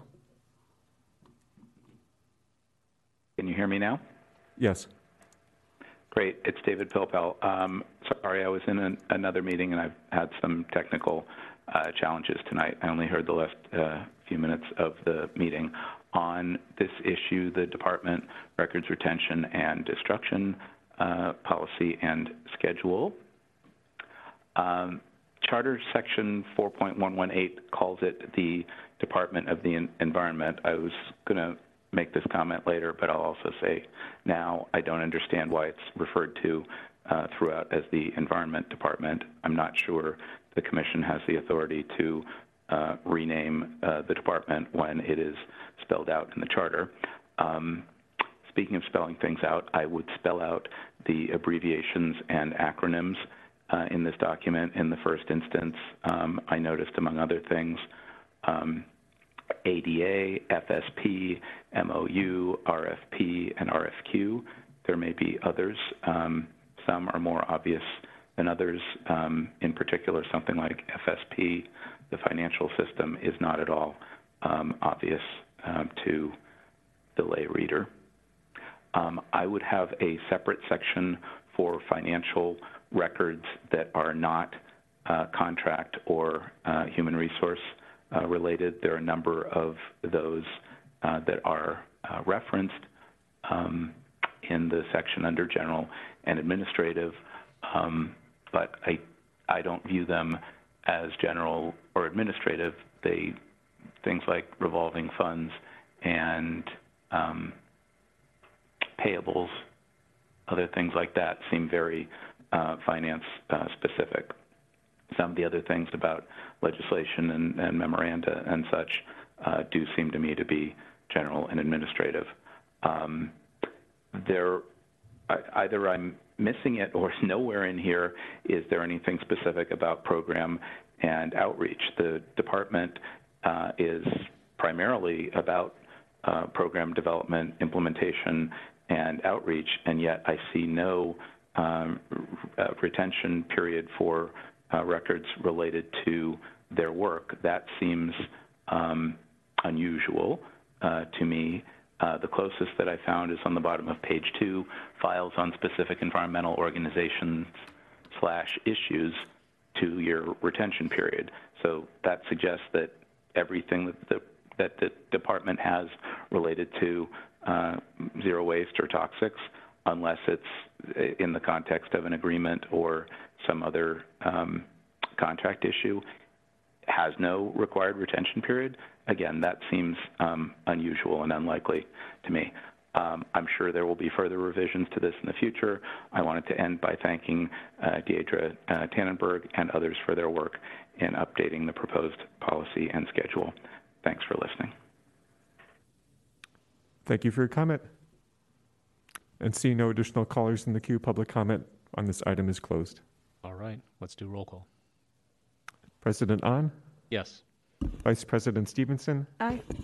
Commissioner Bermejo is excused. Commissioner Hunter? Aye. Commissioner Sullivan? Aye. Commissioner Wald? Aye. Commissioner Wan? Aye. All right, so this amendment passes, and then I'll need a motion to consider this overall. Do I have a motion? So moved. A motion from Commissioner Sullivan, and Second. I'll see a second from Vice President Stevenson, and then I believe we should take public comment on this item as well, or this motion. Seeing no members of the public in the room, we'll proceed to remote public comment.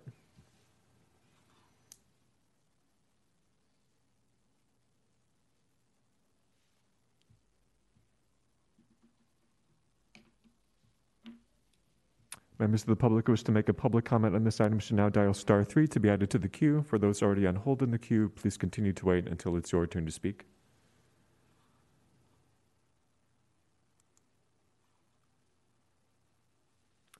And seeing no callers in the queue, public comment on this item is closed. Great. Call the roll, please, Kyle. President On? Yes. Vice President Stevenson? Aye. Commissioner Bermejo is excused. Commissioner Hunter? Aye. Commissioner Sullivan? Aye.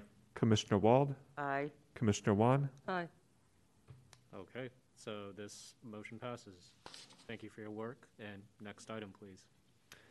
The next item is item 11, review and vote on whether to amend Resolution File 2022-08-COE, resolution requiring Commission approval of Department of the Environment contracts and grants.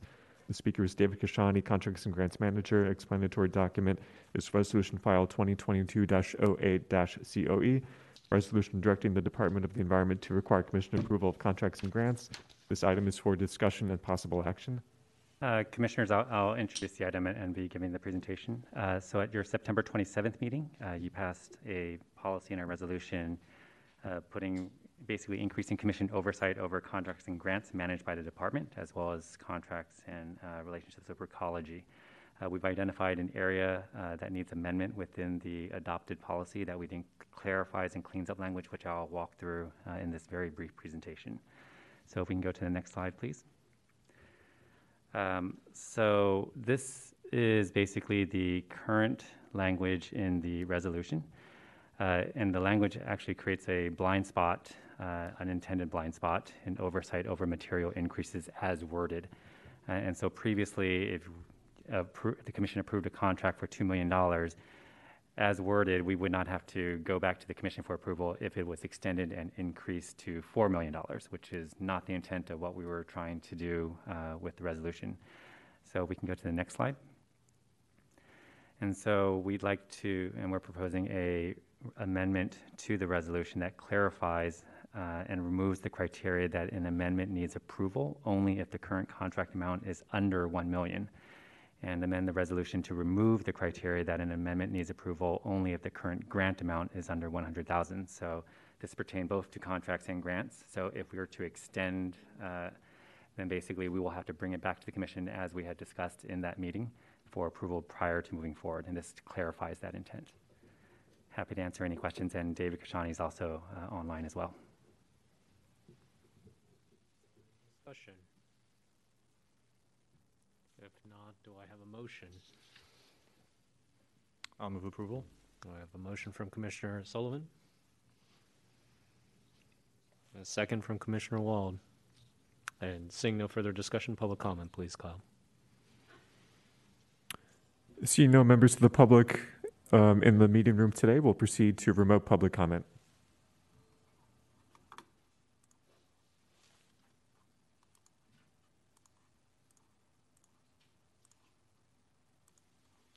Members of the public who wish to make a public comment on this item should now dial *3 to be added to the speaker queue. For those already on hold in the queue, please continue to wait until it's your turn to speak.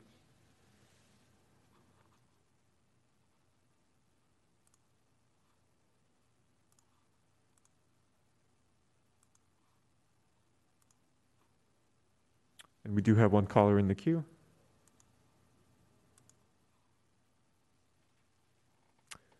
Hello, caller. You're unmuted. Your 3 minutes begin now. Can you hear me now? Yes. Great. David Pilpel again. So I asked a moment ago and did not get a response. Charter Section 4.118 calls it the Department of the Environment. Once again, this proposal refers to the department as the Environment Department, and I don't understand that. I have no objection to the substantive change. I have a concern about the form of the resolution. This simply has track changes to the resolution that was adopted by the Commission in September. That is unusual given the way the city normally works. If there is a resolution that amends a prior resolution, then normally it would have whereas clauses saying whereas the Commission adopted a resolution back in September that did blah, blah, blah, whereas, there was some change to the practice or change in the wording of the policy, therefore be it resolved that the Commission hereby amends its policy in the following way, blah, blah, blah, but doesn't actually, has the effect of revising the policy, but doesn't in general revise or rescind the prior resolution. It's not at all clear here, since this is using the same file number and resolution number, if this would rescind, supersede, or what this does to the action in September. And I note that the resolution text still has the September date at the bottom of both pages and on the certification line at page 2, lines 13 and 14. So the form of how this is being done just strikes me as odd. Those are my thoughts, and it would be nice if those could be addressed. Thank you.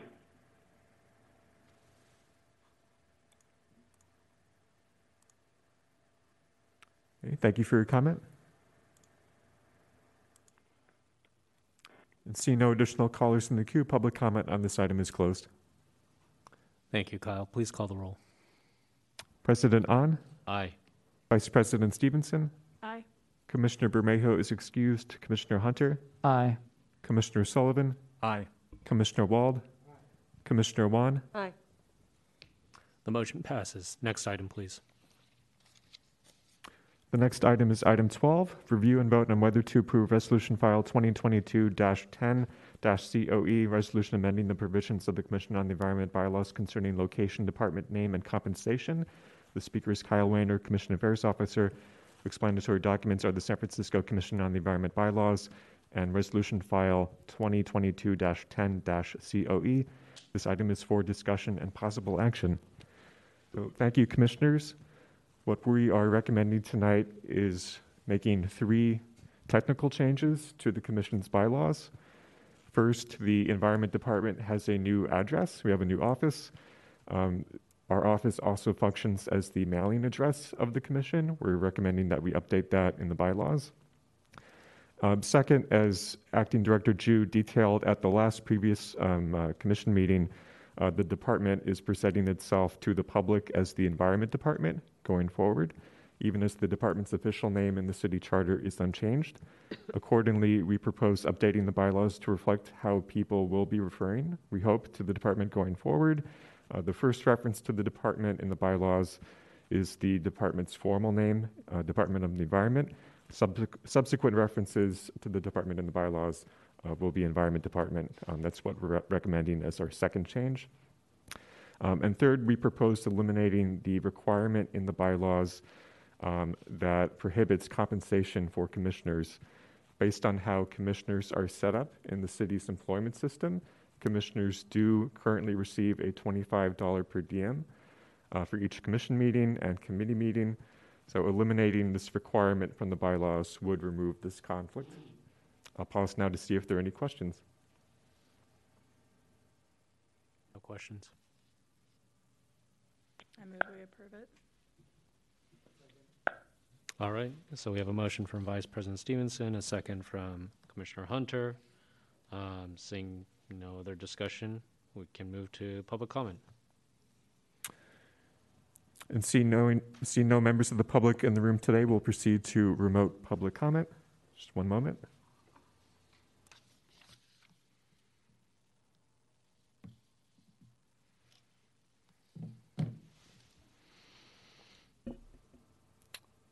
Members of the public who wish to make a public comment on this item should now press *3 to be added to the speaker queue. For those already on hold in the queue, please continue to wait until it is your turn to speak.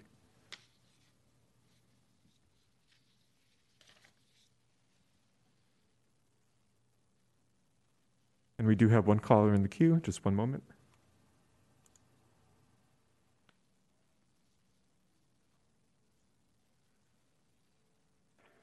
Hello, caller. You're unmuted. Your 3 minutes begin now. Can you hear me now? Yes. Great. David Pilpel again.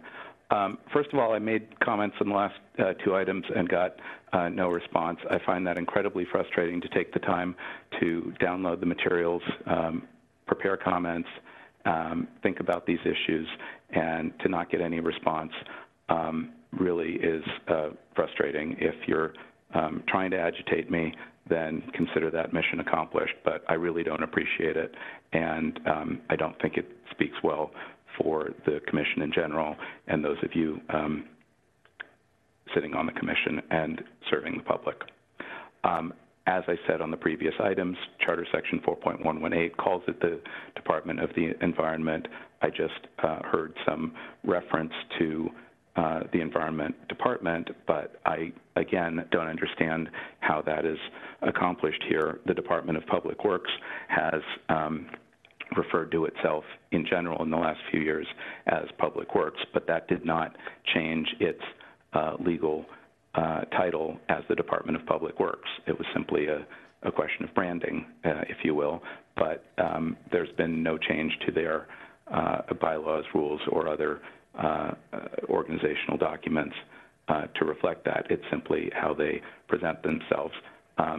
similar to how the Public Utilities Commission occasionally refers to itself as Water, Power, and Sewer, which Acting Director Jew is quite familiar with.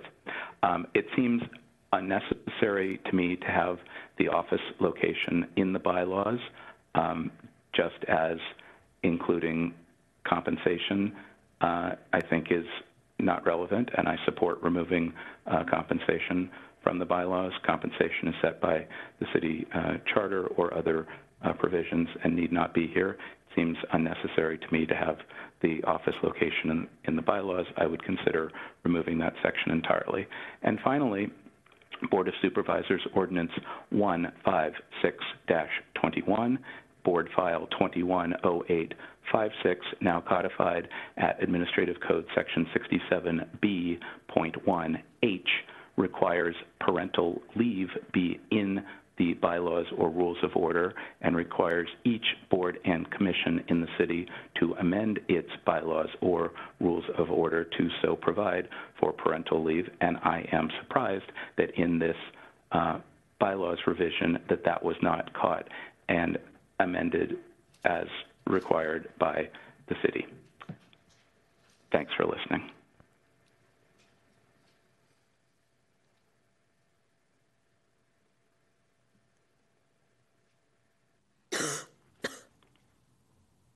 Thank you for your comment. And seeing no additional callers in the queue, public comment on this item is closed. Thank you. Before we call the roll, we appreciate your comments, Mr. Pelpel. Just as a matter of policy, I think you're well aware of this. The Commission does not directly respond to public comment. And what I would urge you is perhaps contact staff offline. Some of these are pro forma changes. Some of your comments I do personally appreciate. So that said, please call the roll. President On? Yes. Vice President Stevenson? Aye. Commissioner Bermejo is excused. Commissioner Hunter? Aye. Commissioner Sullivan? Aye. Commissioner Wald? Aye. Commissioner Wan? Aye. With that, the motion passes. Next item, please, Kyle. The next item is item 13, Director's Report. The speaker is Tyrone Jew, Acting Director. This item is for discussion. This item is also in two parts. Part A, presentation on budget preparations for fiscal year 2023 through 24. Part B, update on Deputy Director position. Thanks, Kyle. So this report is going to cover the period of September 1st, 2022 to October 31st. As Kyle noted, we have two presentations, one on the budget and one that I'm seeking feedback, general feedback regarding the Deputy Director position, as we previously discussed earlier in the meeting. Before we start with the presentations, I did want to highlight a few things that were accomplished over the past few months. You'll find a lot more detail within the written reports. One thing I did want to highlight is that in the Policy Committee meeting on November 14th, there was a presentation about our emissions inventory, which was a great presentation. Upon deeper analysis, our climate team has found that there are some areas that need some additional attention. So we're not formally publishing those emission results until we can get to the bottom of specifically our transportation emissions. And so right now, they've been working with the CTA to look at their modeling for how they calculate emissions from the transportation sector. And they're looking at potentially using a new tool to calculate emissions. And if the Policy Committee will remember, we saw an increase in emissions on the transportation sector in the presentation that was shown at the committee, which actually didn't align with what we saw in other cities that had similar policies like San Francisco that shut down during the pandemic. And so upon closer inspection and review of the data, that's where we're working with CTA to figure out exactly a new methodology on how we get to a more accurate emissions number on the transportation sector. And we'll be happy to present that back at a later date. I want to note to the Commission that it'll be happening in between Commission meetings, but we'll be launching our Climate Action Plan marketing campaign at the end of January, beginning of February. We also introduced Chapter 7 Municipal Building Code update at the Board of Supervisors today, and this would basically require time of replacement for gas equipment within buildings and require them to be electric on replacement. We completed and are in the process of completing our grant awarding, and so we released $2 million in grant funding for community climate work. and submissions were due November 21st. We had submissions in every single category that we wanted, and a bunch of categories are oversubscribed, so there was overwhelming interest in the grants that we were putting forward. So right now we're working through the panel scoring process to bring that back to the Commission in March. Some other things to highlight, we did, and I mentioned this at the Policy Committee meeting, we did get approval for an accept and expend from the Board of Supervisors for the California Energy Commission grant of $2.4 million that will fund EV charging stations in the Bayview Hunters Point and a innovative pilot project for e-bike delivery for food service workers within the city.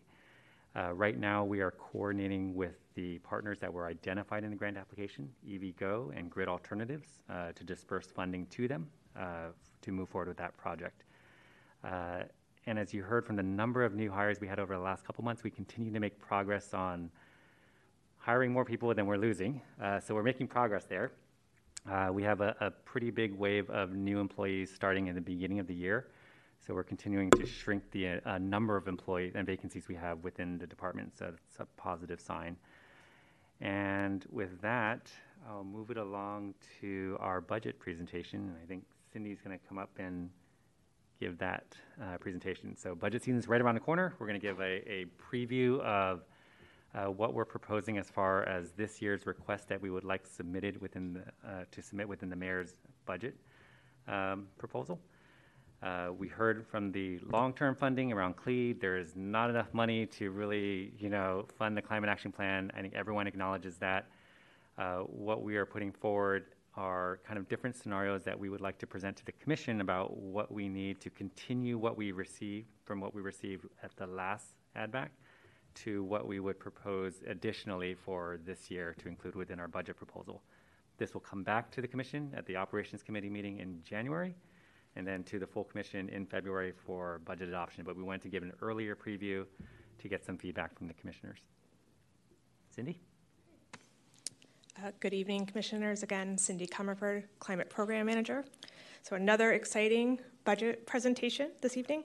So I'm going to give you an update on our development for our fiscal budget for next fiscal year. And just this is really a work in progress.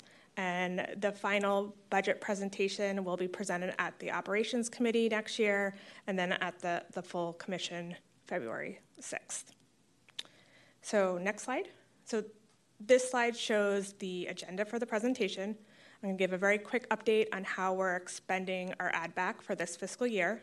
I'm going to then move to our budget priorities, talk about a little bit about details, the budget timeline, and then open it up for discussion. Next slide. So as I said in my previous presentation, we received $2.6 million in add back funding from the Board of Supervisors. And this slide just shows an update on our progress on expending that funding. So for our positions, we had gotten 8 new positions through that add back. We have 4 of those positions filled. 3 are in progress, and 1 is not started. And the one that has not started is really dependent on filling a position first before we move forward with it. We have many, many professional service contracts. So just to let you know, 2 of those have been completed, 9 are in progress, and 7 have not started, and they're slated to start early next year. We talked about, in the director's report, we talked about the grants. So big accomplishment was the $2 million in grant funding announced. And then we also heard many notable accomplishments in the director's report, so I won't repeat those. So next slide. So now I'm going to kind of jump into the development of our fiscal 23-24 budget. And just to reiterate, we're really at the beginning of this work, and certain aspects can change as we go through the process. So this slide shows our budget priorities. So our first priority is to make sure we retain all of our existing positions and that we can deliver on our key commitments. The second is new requests to continue the implementation of our climate action plan. And last but not least is ordinance implementation. And this specifically refers to the gas lawn equipment ordinance. So next I'm going to go through each priority in a little more detail. So the first one around retaining existing staff and services and key commitments. So this is our most critical priority, to make certain that we keep all of our existing positions.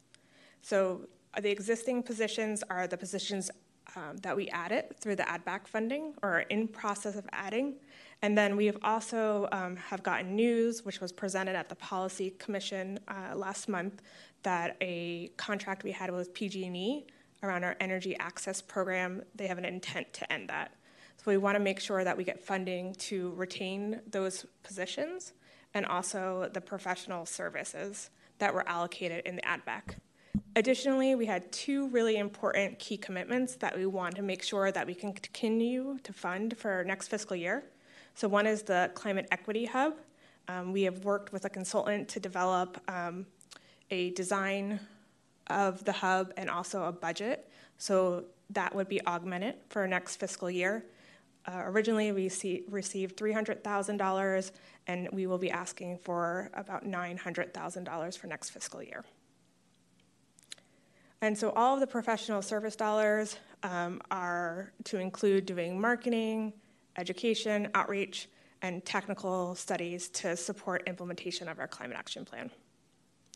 And so the total is about $2.4 million in personnel, and about $2.6 million for the grants and the professional services. Next slide. So the next priority is funding to continue implementation of our climate action plan, which will require a couple of new positions and also new resources. To highlight a couple of the new positions, we would like to hire a commercial building decarbonization coordinator. Last cycle, we hired a residential building decarbonization coordinator. We're also hiring someone to kind of manage that team and to kind of round out all the responsibilities we have in that sector. We would like to hire someone to focus on the commercial sector. We're also looking to increase staff around healthy ecosystems. So that would increase part-time staff to full-time staff. And then there's other professional services that would continue to support implementation of our climate action plan. And just kind of to mention a couple other the positions are to augment outreach. So we would have more multilingual staff around the climate action plan, and to have more policy support around our climate policies. And the last section I want to talk about is the ordinance to implement the gas lawn equipment. So this ordinance was passed, and it bans gas-powered landscaping equipment, and it creates a buyback program, and it also helps landscapers make the transition from gas to electric equipment. And so the ban goes into effect July 1st of 2024 for the city agencies and their contractors, and for commercial landscapers, it goes into effect in January 1st of 2026. And so funding for this would cover staffing to build a program. It would cover grants, community-based organizations, and do extensive outreach and marketing about the ban. In subsequent years, we'll need to continue to increase that budget to make sure that we're able to have a comprehensive buyback program and also offer incentives for individuals to make the switch. So next slide. So the total budget request comes to $7.6 million, and this slide shows the allocation of the three priorities. So the largest priority would be to retain existing staff, and key services would be $5 million. Ordinance implementation would be $1.7 million. We expect that to increase to $3.3 million in fiscal year 24-25, and then a little less than $1 million for new requests for climate action. So next slide. So if we remove the gas lawn equipment and just focus on the climate action, the request is about $5.6 million. And this slide shows the buckets we used in our last budget cycle to categorize our request. And so we're going to use the same ones this year because they were successful somewhat last year and the public is familiar with them. So next, I'll just quickly review each bucket in a little more detail. So this slide shows the detail for all of the different categories. So we have what the increase would be for fiscal 23, 24, and also for fiscal year 24, 25. So in order to eliminate fossil fuels in every building, retaining key staff, increasing funding for the Climate Equity Hub, commercial decarbonization coordinator, and also we're going to ask for some specialized software for our existing building ordinance that would help with commercial implementation down the road. For increasing inclusive engagement, outreach, and implementation, again, retaining existing staff and services, and also outreach for multilingual community engagement and implementation. To capture carbon through healthy ecosystems, important to retain our existing staff and increase urban forest staff, and also increase training funds for the staff that currently doesn't have any. And if we go to the next slide. So for eliminating fossil fuels in the transportation sector, the key is just retaining the services and positions we have. If we go to looking at delivering equity-centered solutions, environmental solutions, we want to make sure that we can continue our environmental justice grants program, keep our staff. And last but not least, we're going to need to continue to scale our administrative and policy support. And so we're asking for some dedicated policy staff for climate action, training funds, and to keep our existing positions. And so the last slide shows the timeline for the budget. So we're here today, December 6th, just providing an update on the budget request. In mid-December, the mayor's office releases the budget instructions, which could potentially change the path of this request. In January, we'll present the draft budget to the operations committee, and then in February, we'll have the presentation to the full commission. After we do the presentation to the full commission, we need to submit in our balanced budget by February 21st. And then in the spring, there's the mayor reviews the budget and also the Board of Supervisors analysts. So there's a couple of months of review. The department has its budget hearing in May, and then the Board of Supervisors adopts the final budget July 31st. So that's a very quick overview on our budget development, and I'm happy to answer any questions. Yes, Vice President. I know that we'll have lots more time to talk about all these things in detail, but I just, if magic fell from the sky and somehow we got $12 million, are we equipped to be able to handle more? Like, could we ask for more, or is this the right amount for capacity planning right now? I think this is the right amount for the way the department is currently set up. I think we're going to have to expand the administrative support. I think Tyrone will talk about that with the deputy director request. So I think we need to slowly scale up so we can handle the money responsibly and make sure that we're showing success for what we have. Thanks. Oh, yes, Commissioner Hunter. Just along those same lines, in the earlier presentation, the report outlined so many grants that would possibly become available. And as Acting Director Tyrone mentioned, the federal government is still figuring that out. Hypothetically, they figure it out for not the coming year, but the following year, we would have needed to ask for additional staffing this go around, if I'm doing my math correctly. Is there an expectation that they might figure it out in 2 years from now, and therefore we should ask for staffing allocation now? So I'll give the first part, and then you can give this. So I think that the federal government is actively seeking requests for information on those programs. Of January of this year, the tax incentives and the rebates will start, but as you said, the program development will take some more time. But I do think that will be coming down either later next year or the following year. So it is important that we're able to set up a system to acquire that funding. Yeah, and that's definitely been the approach for the staff that we have brought on through the AdBack, right? So the risk of hiring through the AdBack, as we discussed earlier in the year, is that it's not a sustained source of funding, right? We have to go back and get this money if we're going to keep the staff on for long term. But each of those positions is tied directly to what we're going to need to go for the grants. And so it already took us roughly 4 to 5 months just to hire for these positions in these temporary exempt positions, which, is a long time. If we wait until the grants, to your point, if we wait until the grants come out and then we start trying to hire to try to get, we'll miss all the grant windows. And so we're in a good place now. We think with the additional support on the commercial side, we kind of have all the different sectors covered. We're definitely going to need to desperately hire for a new Sean to make sure that we're on top of kind of all the grants that are coming out.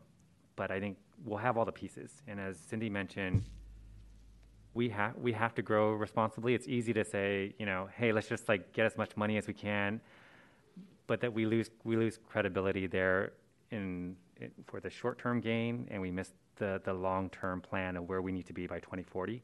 And so it's really important we take these steps kind of carefully, methodically. We ask for what we think we're going to need to be able to support currently with the current infrastructure. And then we have to build out that plan. And so we'll get to that in the next presentation just around the deputy director position and the commission's thinking and whether or not they support kind of where that position may transition with the new hire. But I think that's all kind of steps in that direction, and we're not quite there yet right now of a solid game plan to say, yes, we're adequately staffed right now with the right number of people. We think we have a general sense that we're not staffed well enough, but we got the sectors covered where these grants are going to become available so that we can take advantage of the opportunity and bring it into San Francisco. And then just a related follow-up question.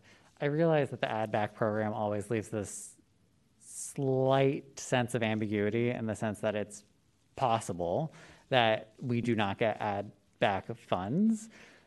Is there any discussion on becoming part of the proposed budget instead of having to go the route of supervisors? And that's going to be our plan for this year. And so the proposal you have in front of you is what we want to work through the operations committee and submit as the department's proposal. The mayor's budget instructions will come out at the end of next week. It's you don't have to be a rocket scientist to know that, it's not going to say the city is in great economic times and, please hire as many people as you want. It will likely be to the contrary. So I think these are discussions we have to have because we're in a slightly different position than a lot of other departments where they have scaled, right? They have these operations. We're actually trying to build the team to implement the plan that the city wants. And so we're in a slightly different frame of mind, and I think that's what we're going to go forward with. We have to, right? Either that or we accept that we're not going to commit to this goal and we're not going to move forward. And I think it's as simple as that at this point. Thanks for the clarification. I have a follow-up question on that, where that was going, which is, Cindy, is our exposure to the general fund limited to the add-back money at this point? No. So the hope is we submit a balanced budget that includes the general fund request in advance, so we don't have to scramble at the end of the budget season and get a lot of stakeholder support to get it passed. Got it. And can you remind me how much general fund dollars are there as it relates to the entire budget? Sure. So the total amount we would ask for is $7.6 million. And that includes the gas lawn equipment ordinance implementation. 7.6 million is the total budget? No, I'm sorry. Oh, no. The total budget request.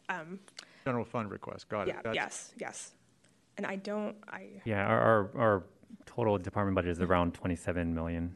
Got it. And that also gives you the sense of scale, right? So when we ask for resources, we're essentially even $2.6 million from last budget cycle. I mean, that's a 10% increase in our budget, right? And so we have to be able to account for that within our systems and processes.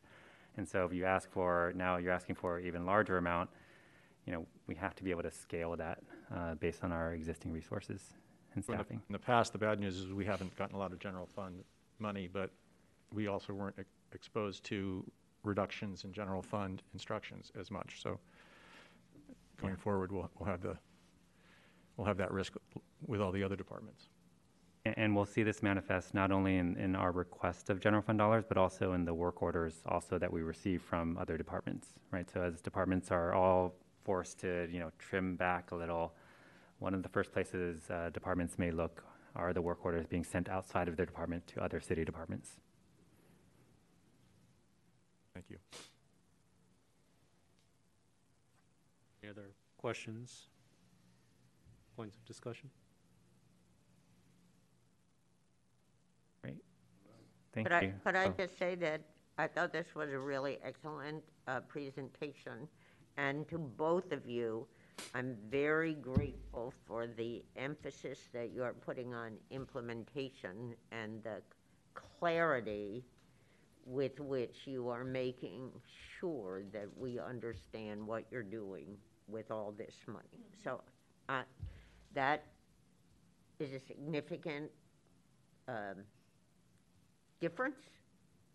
Well, we never had this much money before. But I think it is, I think, an action of significant importance, and not just to us as commission members, but also to all of our constituencies, as well as people like the Board of Supervisors and the mayor. Appreciate it a lot. Thank you, Commissioner. All I can say is buckle your seatbelt, because it's going to be a very long budget process for us all, and it's going to be an uphill battle. Just a quick follow-up question, if I may. Yes. Because it's actually very important for the mayor and also the Board of Supervisors to heard about this update, right? Has that been done? We have started briefing the mayor's budget office. So we met with them a few weeks ago to give them a preview of exactly what we're presenting to you today. So we don't want any surprises. Almost immediately after we had our ad back, we did the calculation of like, okay, we have the ad back, we're going to bring on these number of positions. We started talking to the board and saying, just so you know, this ends at the end of the fiscal year. If we want to continue it, here's what the amount is just for the staffing. So we started there, not knowing what other commitments we might want to layer on top of it. And it's only recently with the mayor's budget office and with other partners have we started to say, this is what our new ask would be on top of what we need in terms of saving staffing.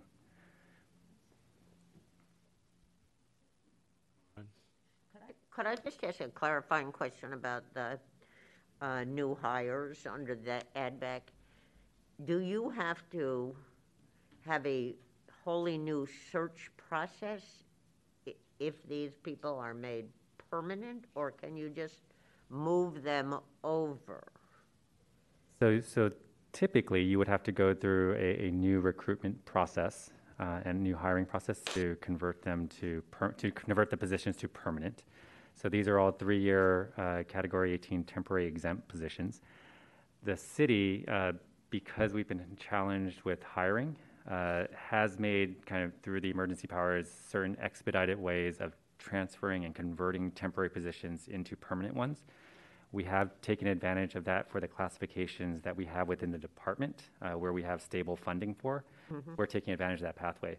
I don't know if that pathway will exist, later on. And so I think that's a question we'll have to broach. You kind of go into like it's not stable, so that the only pathway to hire right now would have been for this project-based position of a temporary 3-year basis. That's the only avenue we had available to bring on the positions. The only way you can get a permanent position is if we get this included within the budget, then it becomes basically a part of the department's budget annually, and then we can look at permanent hires with a new position request, associated position request. Thank you. I believe you also have an update on the deputy director as well? Yes, thank you, Cindy.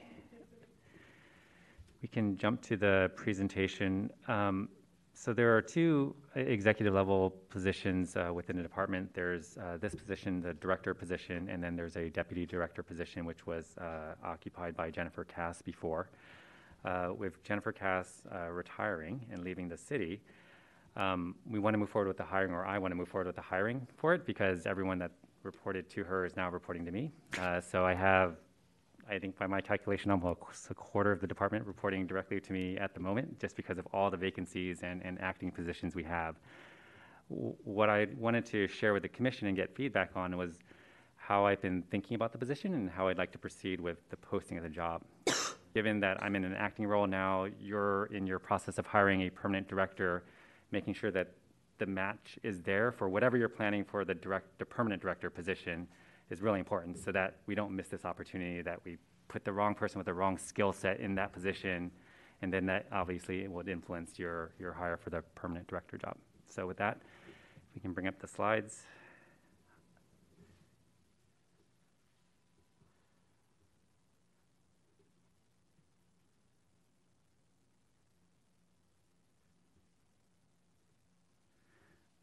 So this is just a discussion only. There is no action required.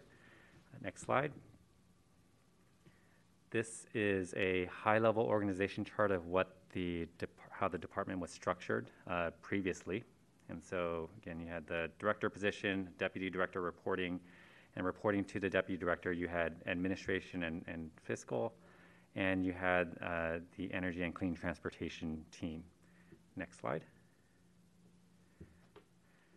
So in the next slide, it drills down into the admin and fiscal, how it was previously organized. You had our budget manager, Joe Salem, and then our contracts and grants coordinator, Dave Kashani, who you've met, and Mark Brown, who managed our fiscal side. And you could see the reporting was, in my mind, this is one of the first things I noticed, was a little lopsided as far as how everything was organizationally structured. So we can go to the next slide.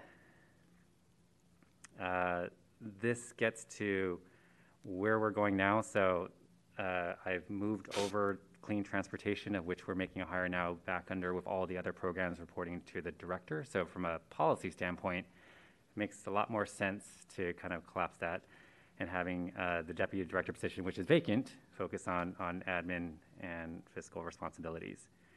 Next slide.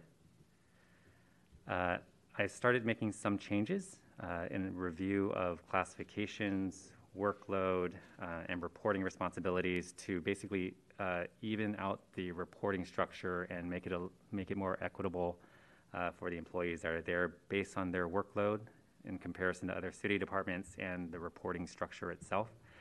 So you have David Kashani, who's going to be now supervising one of the senior account clerks, moving over from Mark Brown. Bianca, who you met today, is one of the new employees that was funded through the AdBack, so to provide that additional contracts and grants support. Joseph Salem is sliding over to just his role as a budget manager, and we will have IT reporting to him.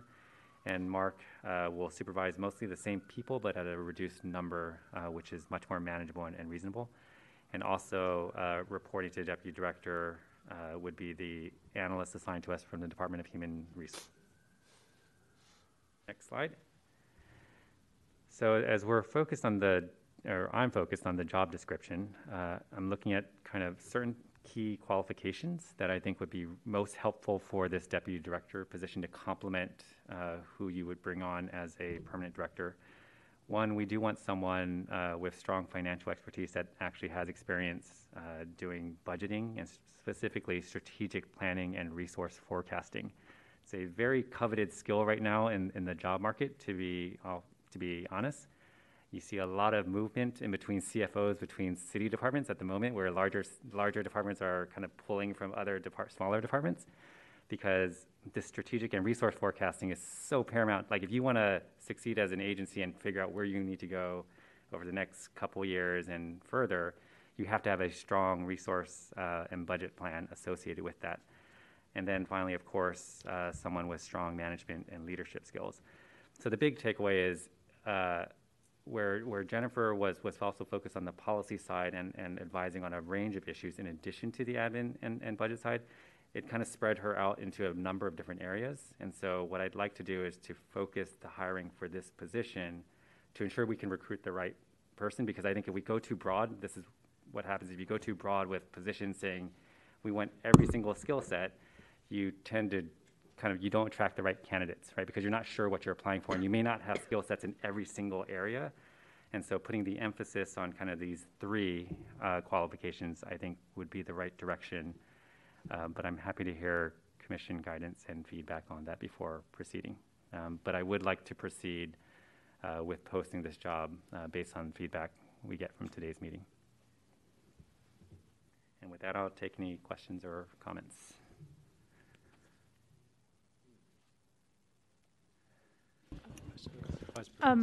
Can you go back to that last slide, Kyle? Do you mind?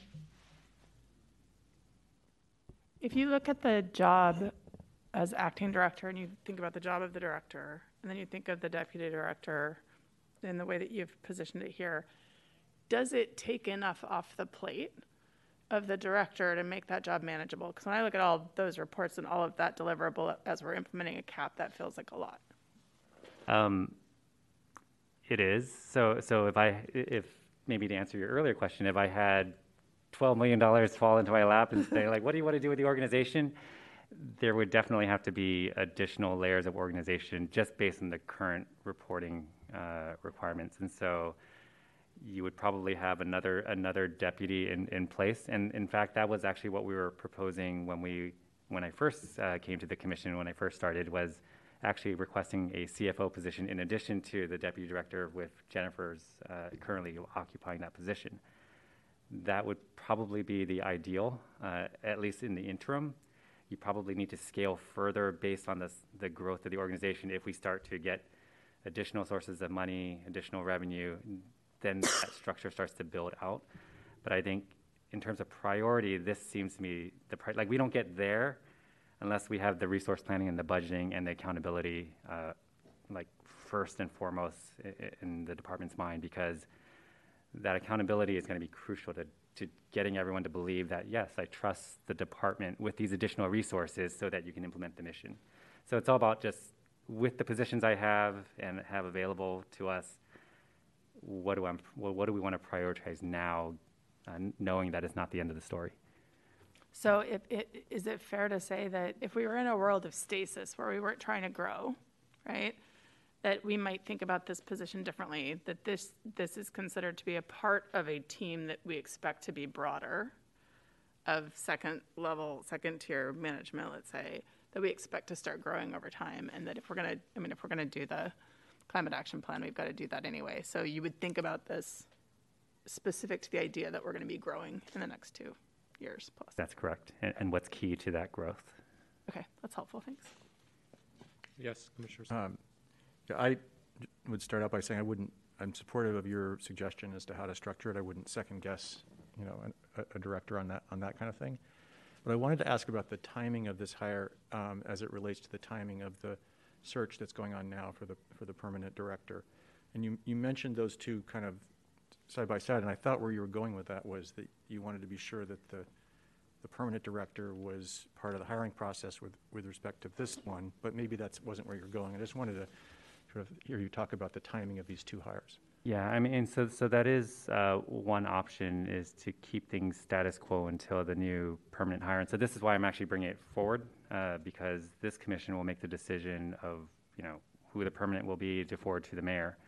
So if the commission says, yes, this actually makes sense, then you're going to be hiring the next director, and like it'll be in place with that in mind.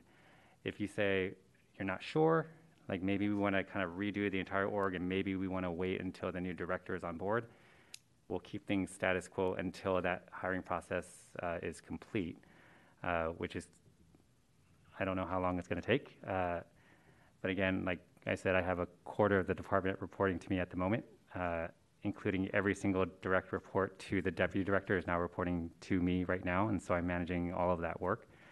It is not a good practice just organizationally to have that in place. So it comes down to just making sure there's alignment.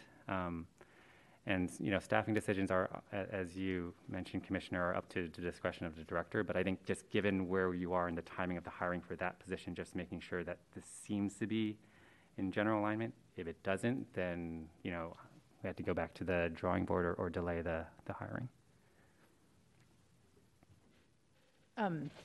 Yes, please. So I feel like for the rest of my time thinking about climate, which is probably the rest of my life, I feel like my job is always going to be like, are we moving fast enough? And that's just what I'm going to say all the time. So I think that I would like to just state that I'm strongly in support of not waiting to hire this person, as much as I really believe that people should get to hire their own teams. We're just not in a position where we have time to wait on things. And I feel really strongly that we should move all balls forward in tandem as we go forward. I agreed too. I just think with the budget also underway, future budget discussions underway, like locking this position in seems to be very important. So It's not only a matter of time to wait or time to waste in terms of climate, but I mean, we don't want this job to destroy you. Couldn't come anywhere close.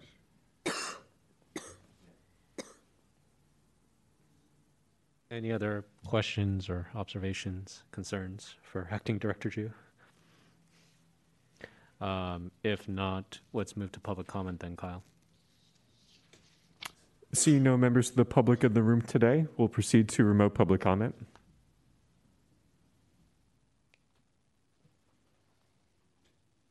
Members of the public who wish to make a public comment on this item should now dial *3 to be added to the queue. For those already on hold in the queue, please continue to wait until it is your turn to speak.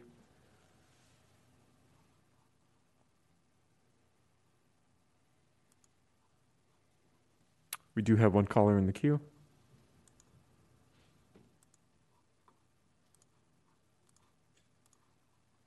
Hello, caller. You are unmuted. Your 3 minutes begin now. Can you hear me now? Yes. Great. David Pilpel again.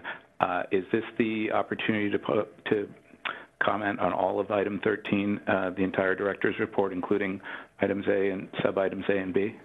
Yes. Great. Okay. So I'm not getting into a back and forth here, but there's nothing in the Brown Act or the Sunshine Ordinance that prohibits a brief response to public comments. It is encouraged to not get into extensive dialogue, but a brief response to public comments is not prohibited anywhere. And it has been difficult for me to reach department staff by phone. Not all of them are in the office. In some cases, numbers go straight to voicemail, and I don't use email. So it's been difficult to reach department staff, as Commission President On advised me earlier. It is difficult to discuss organization structure without referring to incumbents in those positions, so I will avoid that today.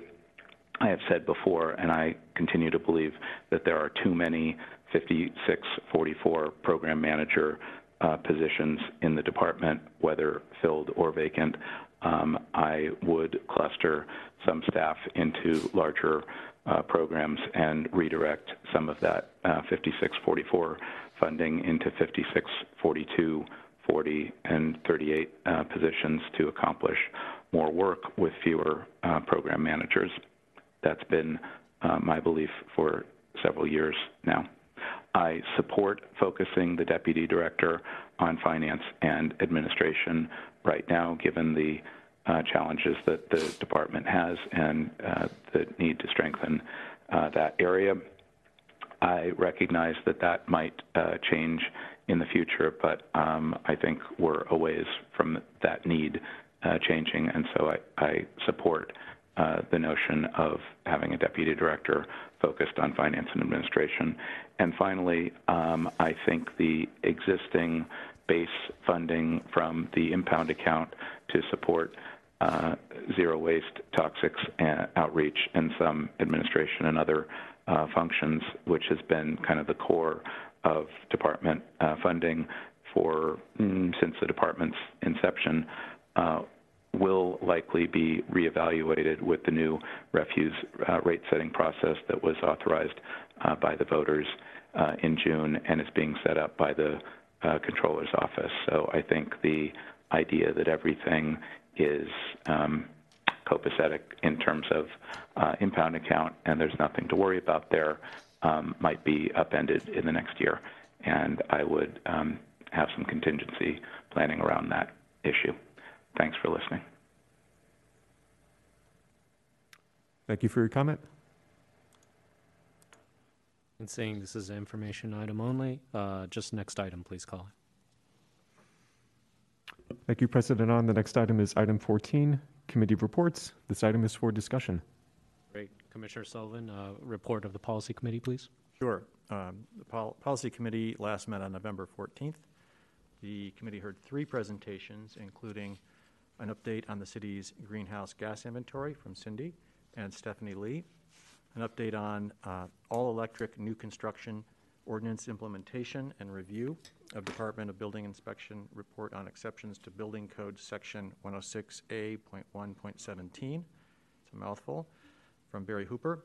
A presentation on the Energy Access SF program from Kara Batista Rao. We also discussed the possibility of the Commission drafting a letter to PG&E to advocate for continued funding for the Energy Access SF program, which we heard earlier tonight is being discontinued, perhaps an item for a future Commission meeting. At our prior meeting on October 3rd, the Commission heard two presentations, including an update on the construction and demolition ordinance implementation from James Slattery, and an update on the Fix-led SF program from Ryan Ramos and Karen Yu of the Department of Public Health. The meeting scheduled for December 12th has been canceled, and the next meeting will be held on Monday, February 13th, 2023 at 5 o'clock p.m. Thank you, Commissioner Sullivan. Commissioner Wan, Operations? Sure. The Operations Committee last met on October 19th, and we have two presentations, including Mission Goal Outreach Program, as well as on equity and zero waste in affordable housing. And our next Operations Committee meeting will be held on Monday, January 9th, 2023 at 5 p.m. Thank you, Commissioner Wan. And I have to deliver the Search Committee report. Search Committee last met on November 21st, and we heard a presentation from CPS HR Consulting on the proposed Environment Department Executive Director recruitment process. And then there were two additional things that we considered, where the committee offered feedback on the draft brochure and voted to move forward with the search effort. And finally, we anticipate a meeting toward the end of January to review the search firm's recommendations on top candidates and approve the shortlist for review. With that said, maybe we should, is there any discussion, first of all, amongst commissioners on the committee reports? Seeing none, maybe we should move to public comment then, Kyle. And seeing no members of the public in the room with us, we'll proceed to remote public comment.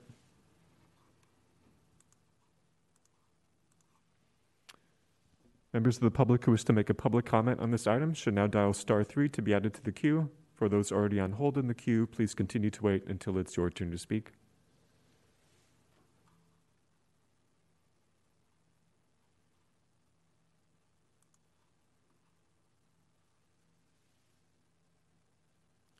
And seeing no callers in the queue, public comment on this item is closed.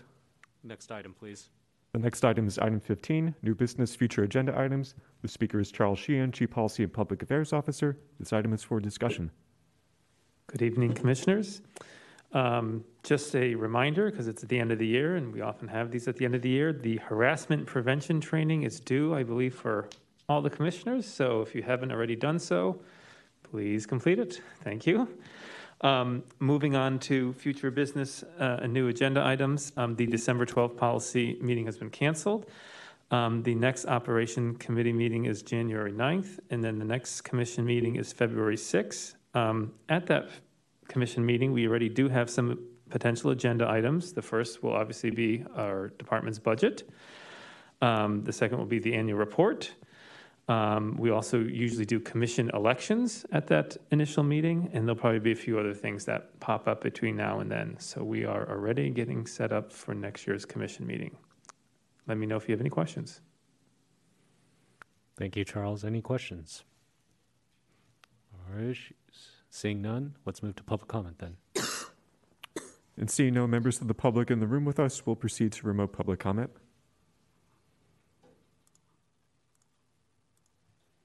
Members of the public who wish to make a public comment on this item should now press *3 to be added to the queue.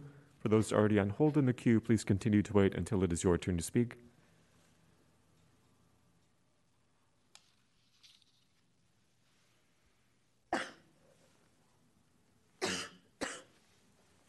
And seeing no callers in the queue, public comment on this item is closed. Thank you, Kyle. Next item. The next item is item 16, adjournment. The meeting is adjourned. The time is 8:17 p.m. Thank you for joining us. Thank you. Good night. A lot in 3. That wasn't bad. Yeah.